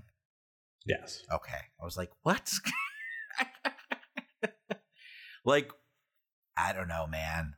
Like, this just feels beneath MJF at this point. I don't know, man. Like, I'm over, like, MJF trying to bribe people, especially when it's on fucking camera. Like how with Renee there holding the microphone to each one of them, which why was would Tony let this even happen? Like, if he has him on fucking camera, telling him exactly how he's going to fucking cheat and throw this match, this main event pay-per-view match for the world title.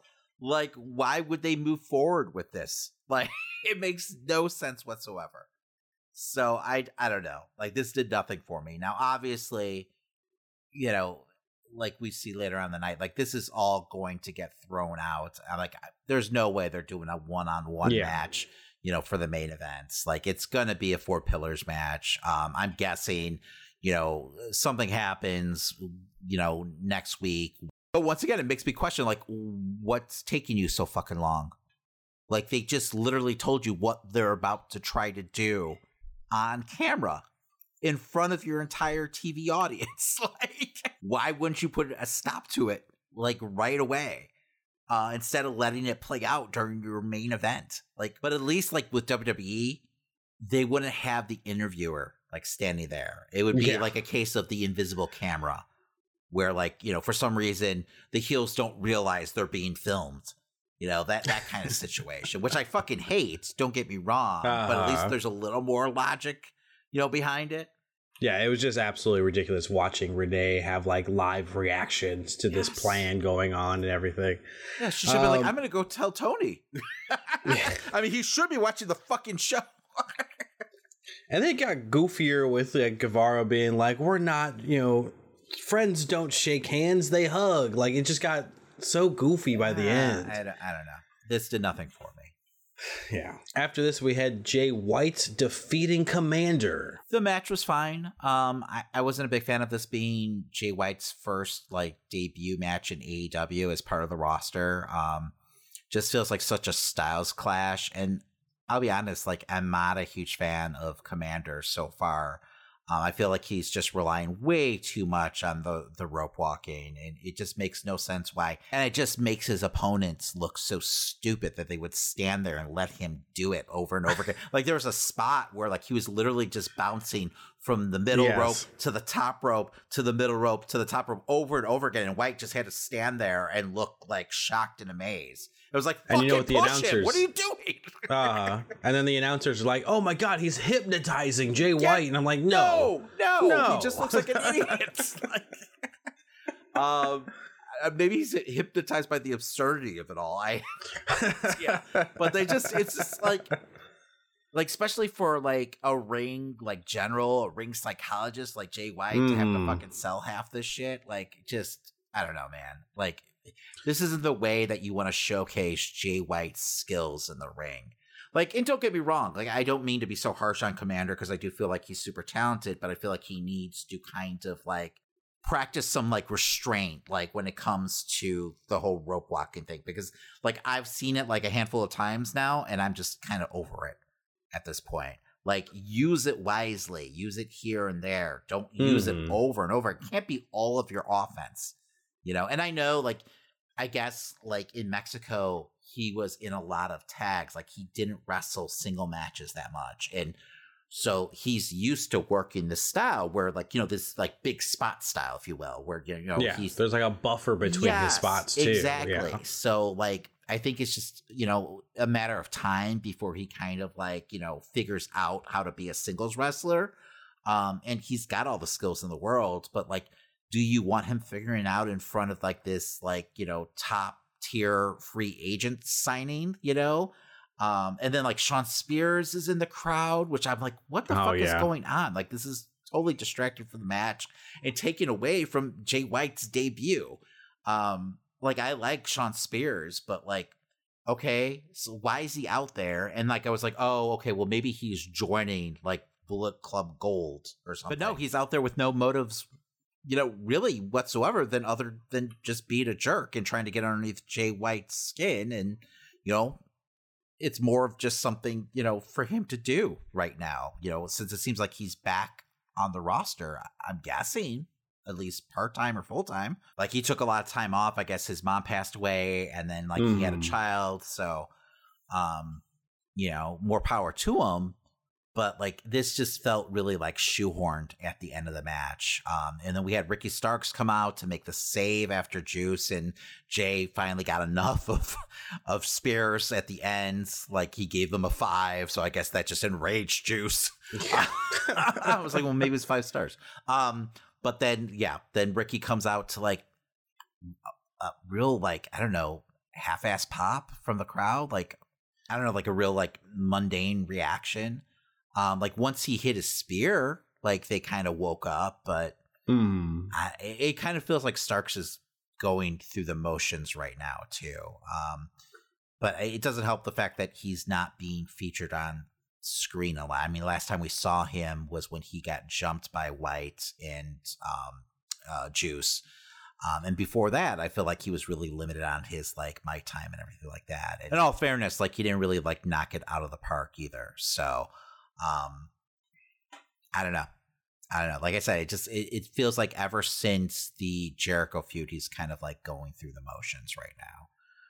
So he needs to find that spark again, because I feel like there is a lot of potential for, Starks versus, Jay White. But I almost would rather see them like team together, like have Starks be part of, the Bullet Club. He's got, the right attitude and everything like that. But I mean, he did just turn babyface recently, so I'm sure they're not going to want to go back and forth with him. But I don't know. He just needs something right now instead of just being this like, mid-card babyface, especially after like the initial push he was getting in the beginning of the year. Like they've definitely like cooled him off. I mean, really, I think we just need the two of them like promo swapping, because I feel like Jay White should be on the mic more since he's been, added to AEW. Like I thought this was going to be like Commander gets in a few spots, but it's overall a squash match for Jay White, and then he, just goes on a tirade over what's going on with him with No, I agree, because besides the video package we got last week, and he's only been with the company, officially with the company for 2 weeks now. But besides that video package, we haven't heard anything from White.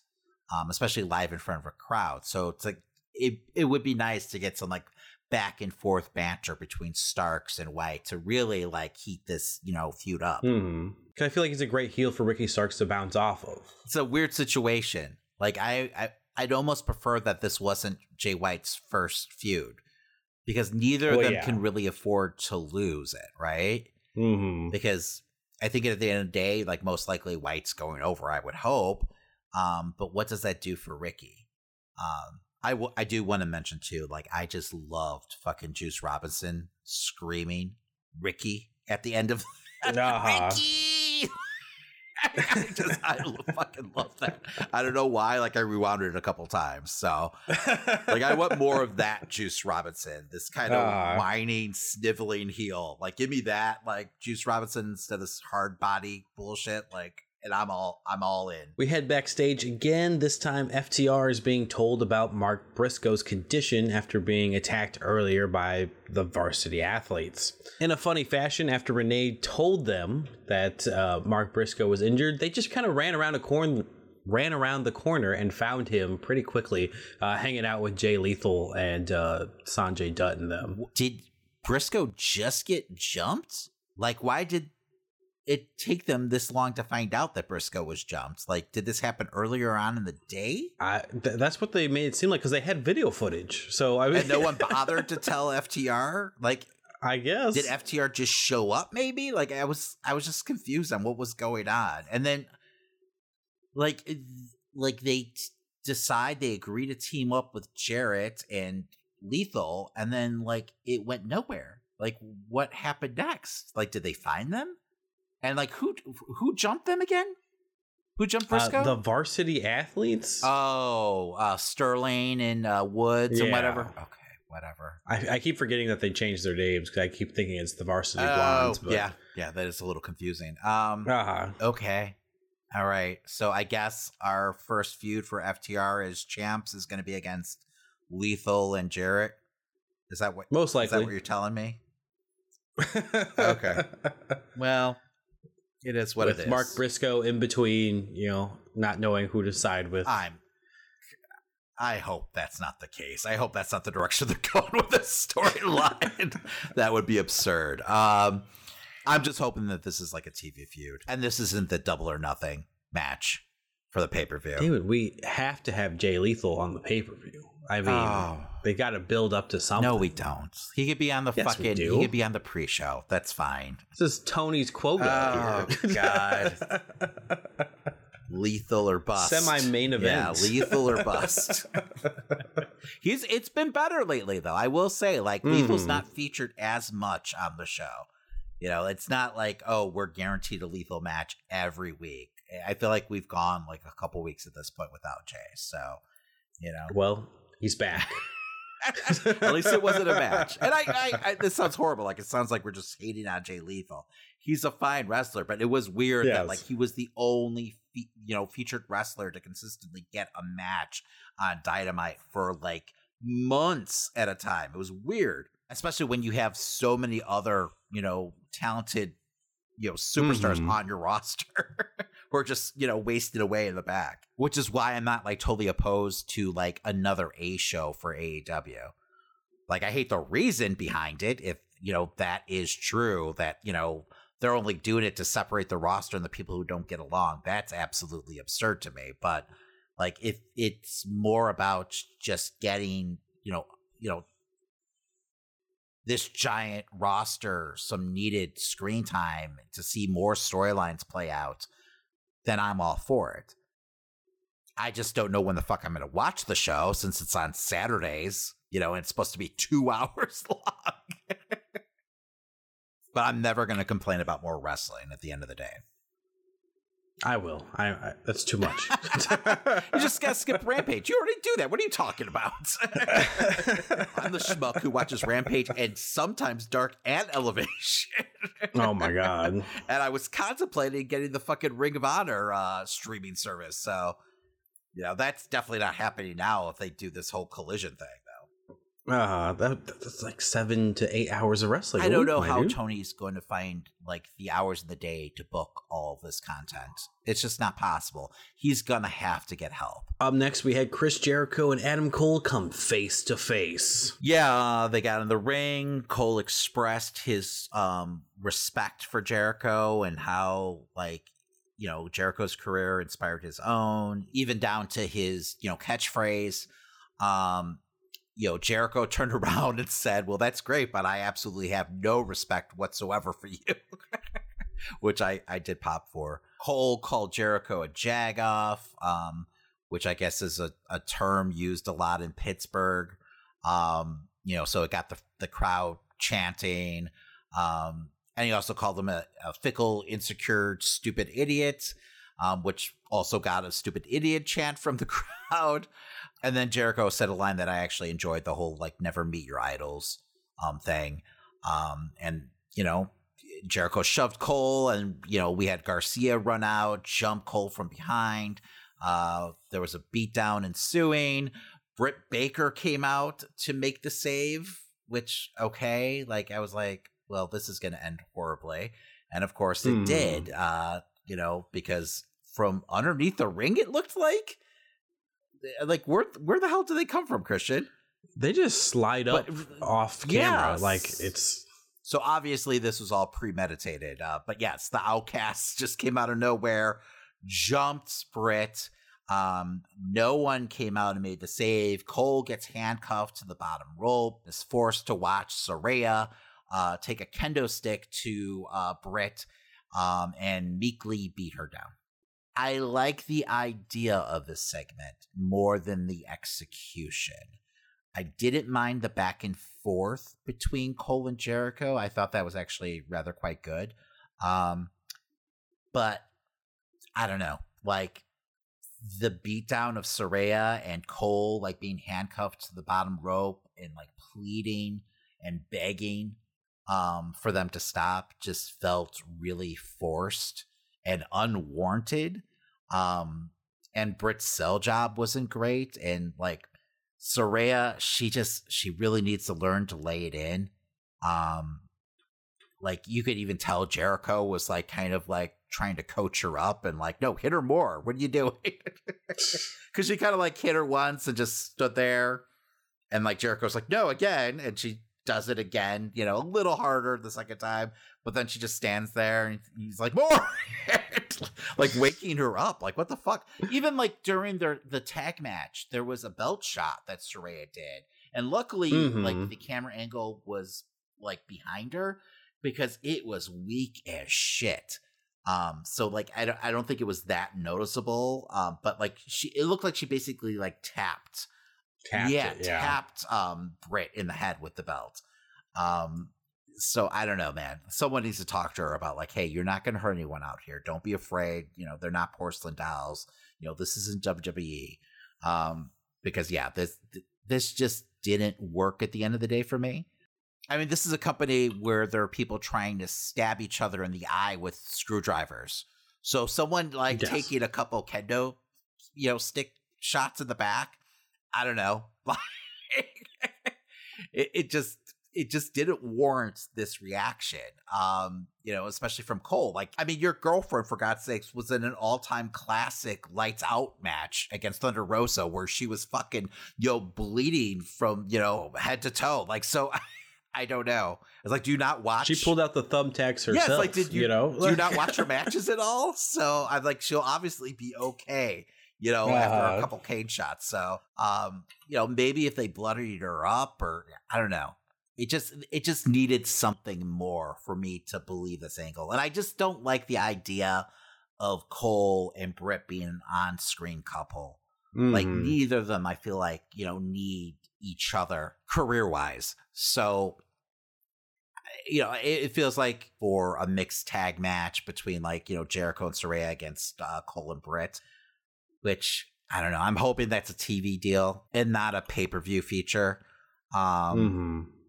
It feels like they were planting the seeds for a mixed tag match with Jericho and Saraya, facing off against Britt and Cole. I'm hoping that it's a TV, match, like a Dynamite main event, and not a, featured pay-per-view match. Just because I feel like it's going to make both of these storylines painfully drag on, where I feel like that's already the case right now with the Outcasts, versus the Originals, angle. So I don't know. And we know Jericho has a penchant for long feuds. So God forbid, that's the case. Like, have this be, once again, like on, Dynamite in the next couple weeks. And I think, that's fine. I'm okay with it then. Like, but yeah, like the pay-per-view needs to be like Cole and Jericho, and it needs to be like a one-off match. And then the Outcast storyline, we need some new players, and we need to get to like Blood and Guts or wherever the hell we're headed, I could see them doing like a Saraya versus Jamie Hayter match at Wembley. Like, I wouldn't be surprised by that at all. I mean, that makes sense. I mean, they're both, from, from there. So why not? Battle of the Brits. Sure. You think because the Outcasts are helping out JAS, they'll loan them like Anna Jay and Ty for the probably most likely 5v5 match in Blood and Guts? But they just don't fit story wise. Like, you can make Ty fit because she actually came from NXT, but Anna Jay doesn't fit at all. So I don't know. I'd be against that. Like, they need to pull in someone like Athena, if anything. So, but we barely see Ty and Anna, with JAS at this point. So I know Anna was injured for a bit, after her street fight match. But yeah, now I hope they don't go that route. Obviously, the Hayter injury was storyline driven, and that was probably the and that'll probably be the reason given why, like, she didn't come out and save Britt, during this melee, which makes sense. Because I was like, okay, the way they rushed her off and everything like that, I was like, okay, they're working some kind of angle, but, for what? And, once this happened, I was like, okay, there you go. There it is. Where was Rebel? Where was she when she needed her most? Actually, we haven't seen Rebel with them in a while. Like, I think, because she's legitimately like one of their makeup people. So, probably doing a real job. Up next, we get a quick video package from the Hardys alongside Isaiah Cassie and Hook, calling out and letting the firm know, when their match may be. Yeah, this is going to be a Hardy compound match, so it's going to be a cinematic match. I don't know. I think this will end up being fun, especially like Stokely reacting to all the, Hardy insanity. I guess that this was all part of the contract that Hardy tricked Ethan Page to sign. So that's where we're headed here. Jeff also said that he was going to address the AEW fans on Rampage this week, most likely talking about his struggles with addiction. So there's that also. So, but yeah, I don't know if we've never gotten a Hardy compound cinematic match in AEW, right? No, not in AEW. Okay, so I'm willing to give it a shot. As long as it just brings it end to all this contract bullshit, and we can move on. Oh my God, Hardy has been involved in contract drama for fucking 2 years now. Yes, stealing other people's contracts and then getting his contracts stolen. Like what the fuck is going on?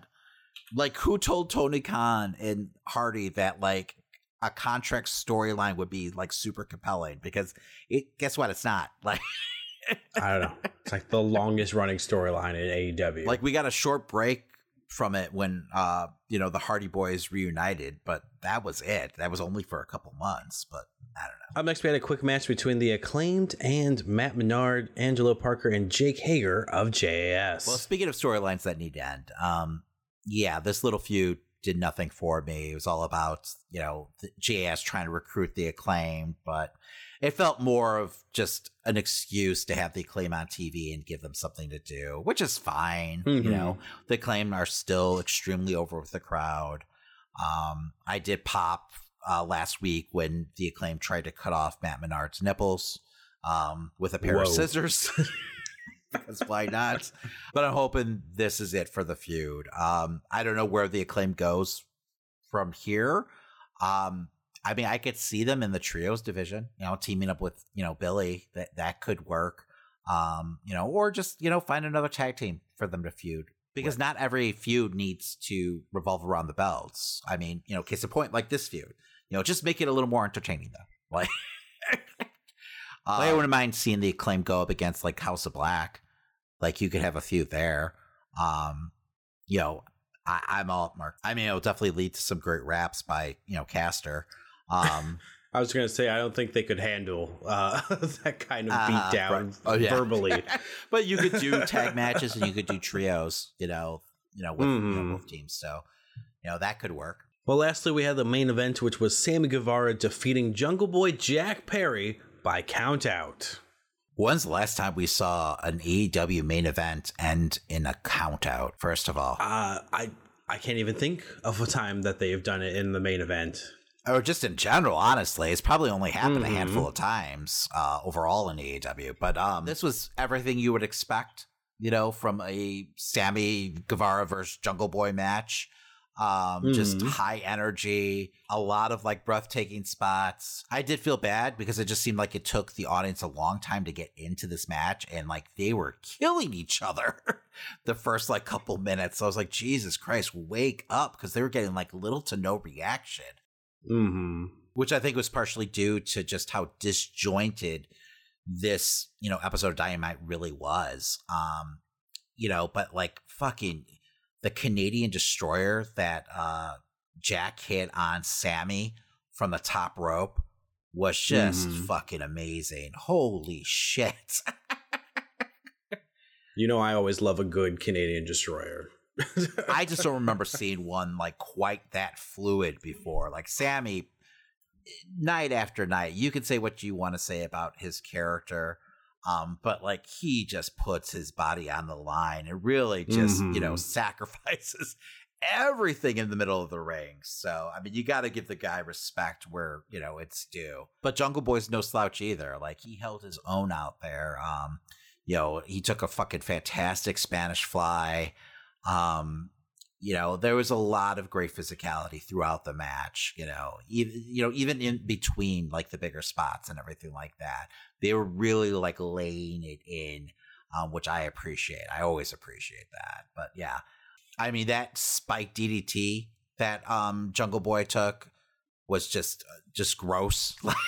I was like, you're going to pay for that later on, man. Like, let's slow down. But they were really like leaving it all in the ring. And I'm guessing part of the reason why was because they knew that, the ending was going to be a little controversial with the count out and be kind of a letdown. But the match ended with Guevara drop kicking Perry off the ropes and fucking But the match ended basically with, Sammy drop kicking Jack off the ropes with Jack going head first into a fucking table and just taking a nasty looking bump. But then as Jack is crawling to beat the count, MJF shows up, knocks Jack out with the Dynamite diamond ring as Sammy distracts the referee.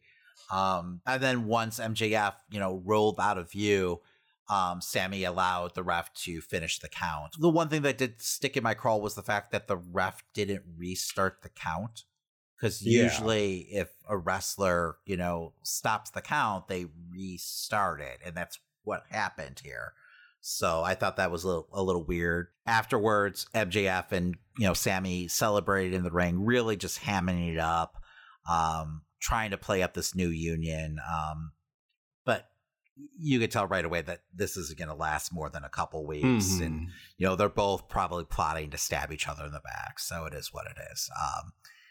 I don't know. I've already ranted enough about this angle, so I'm not going to waste any more time on it. Alan was also in the rafters, looking disappointed, whatever.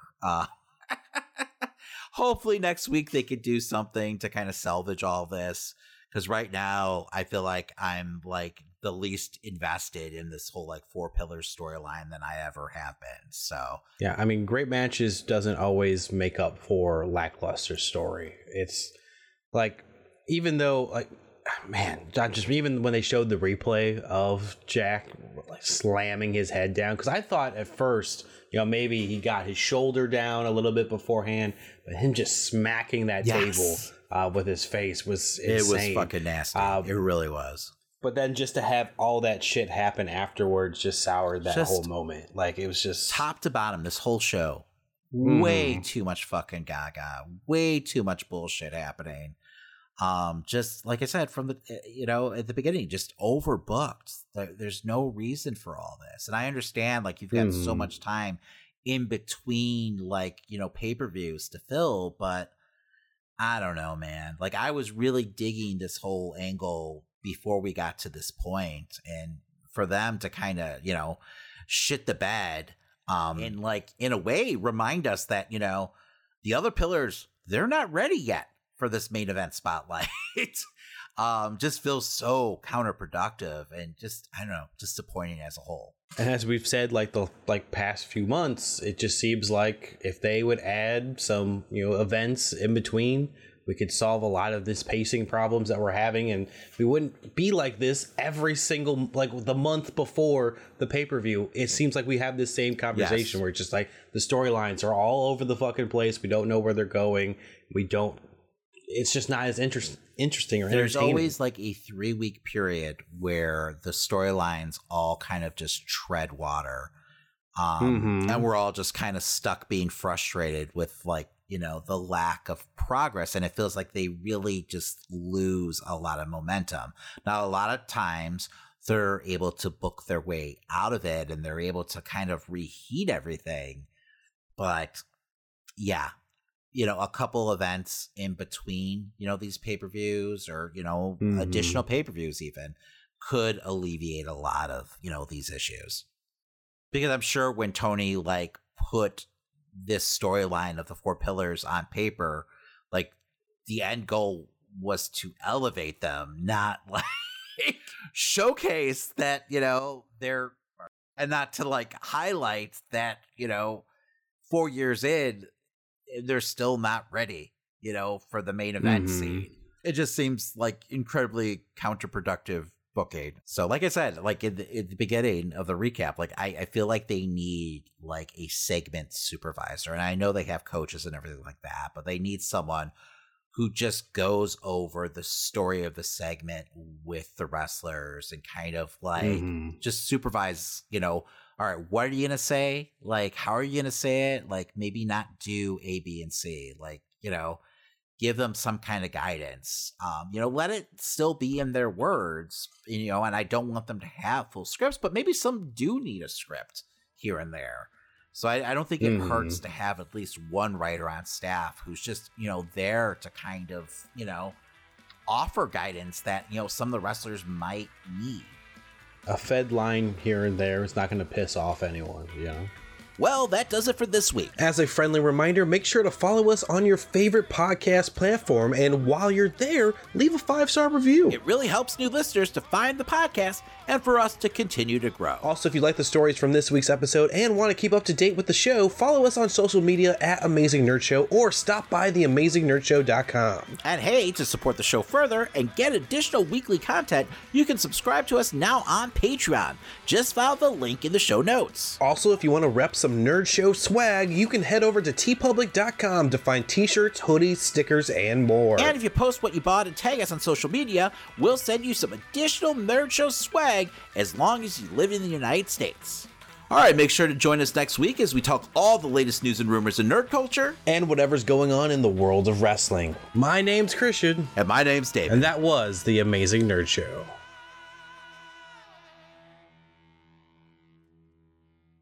Go, leader. It's all right. All craft, prepare to retreat. You won't get another chance at this, Admiral. We have no choice, General Calrissian. Our cruisers can't repel firepower of that magnitude.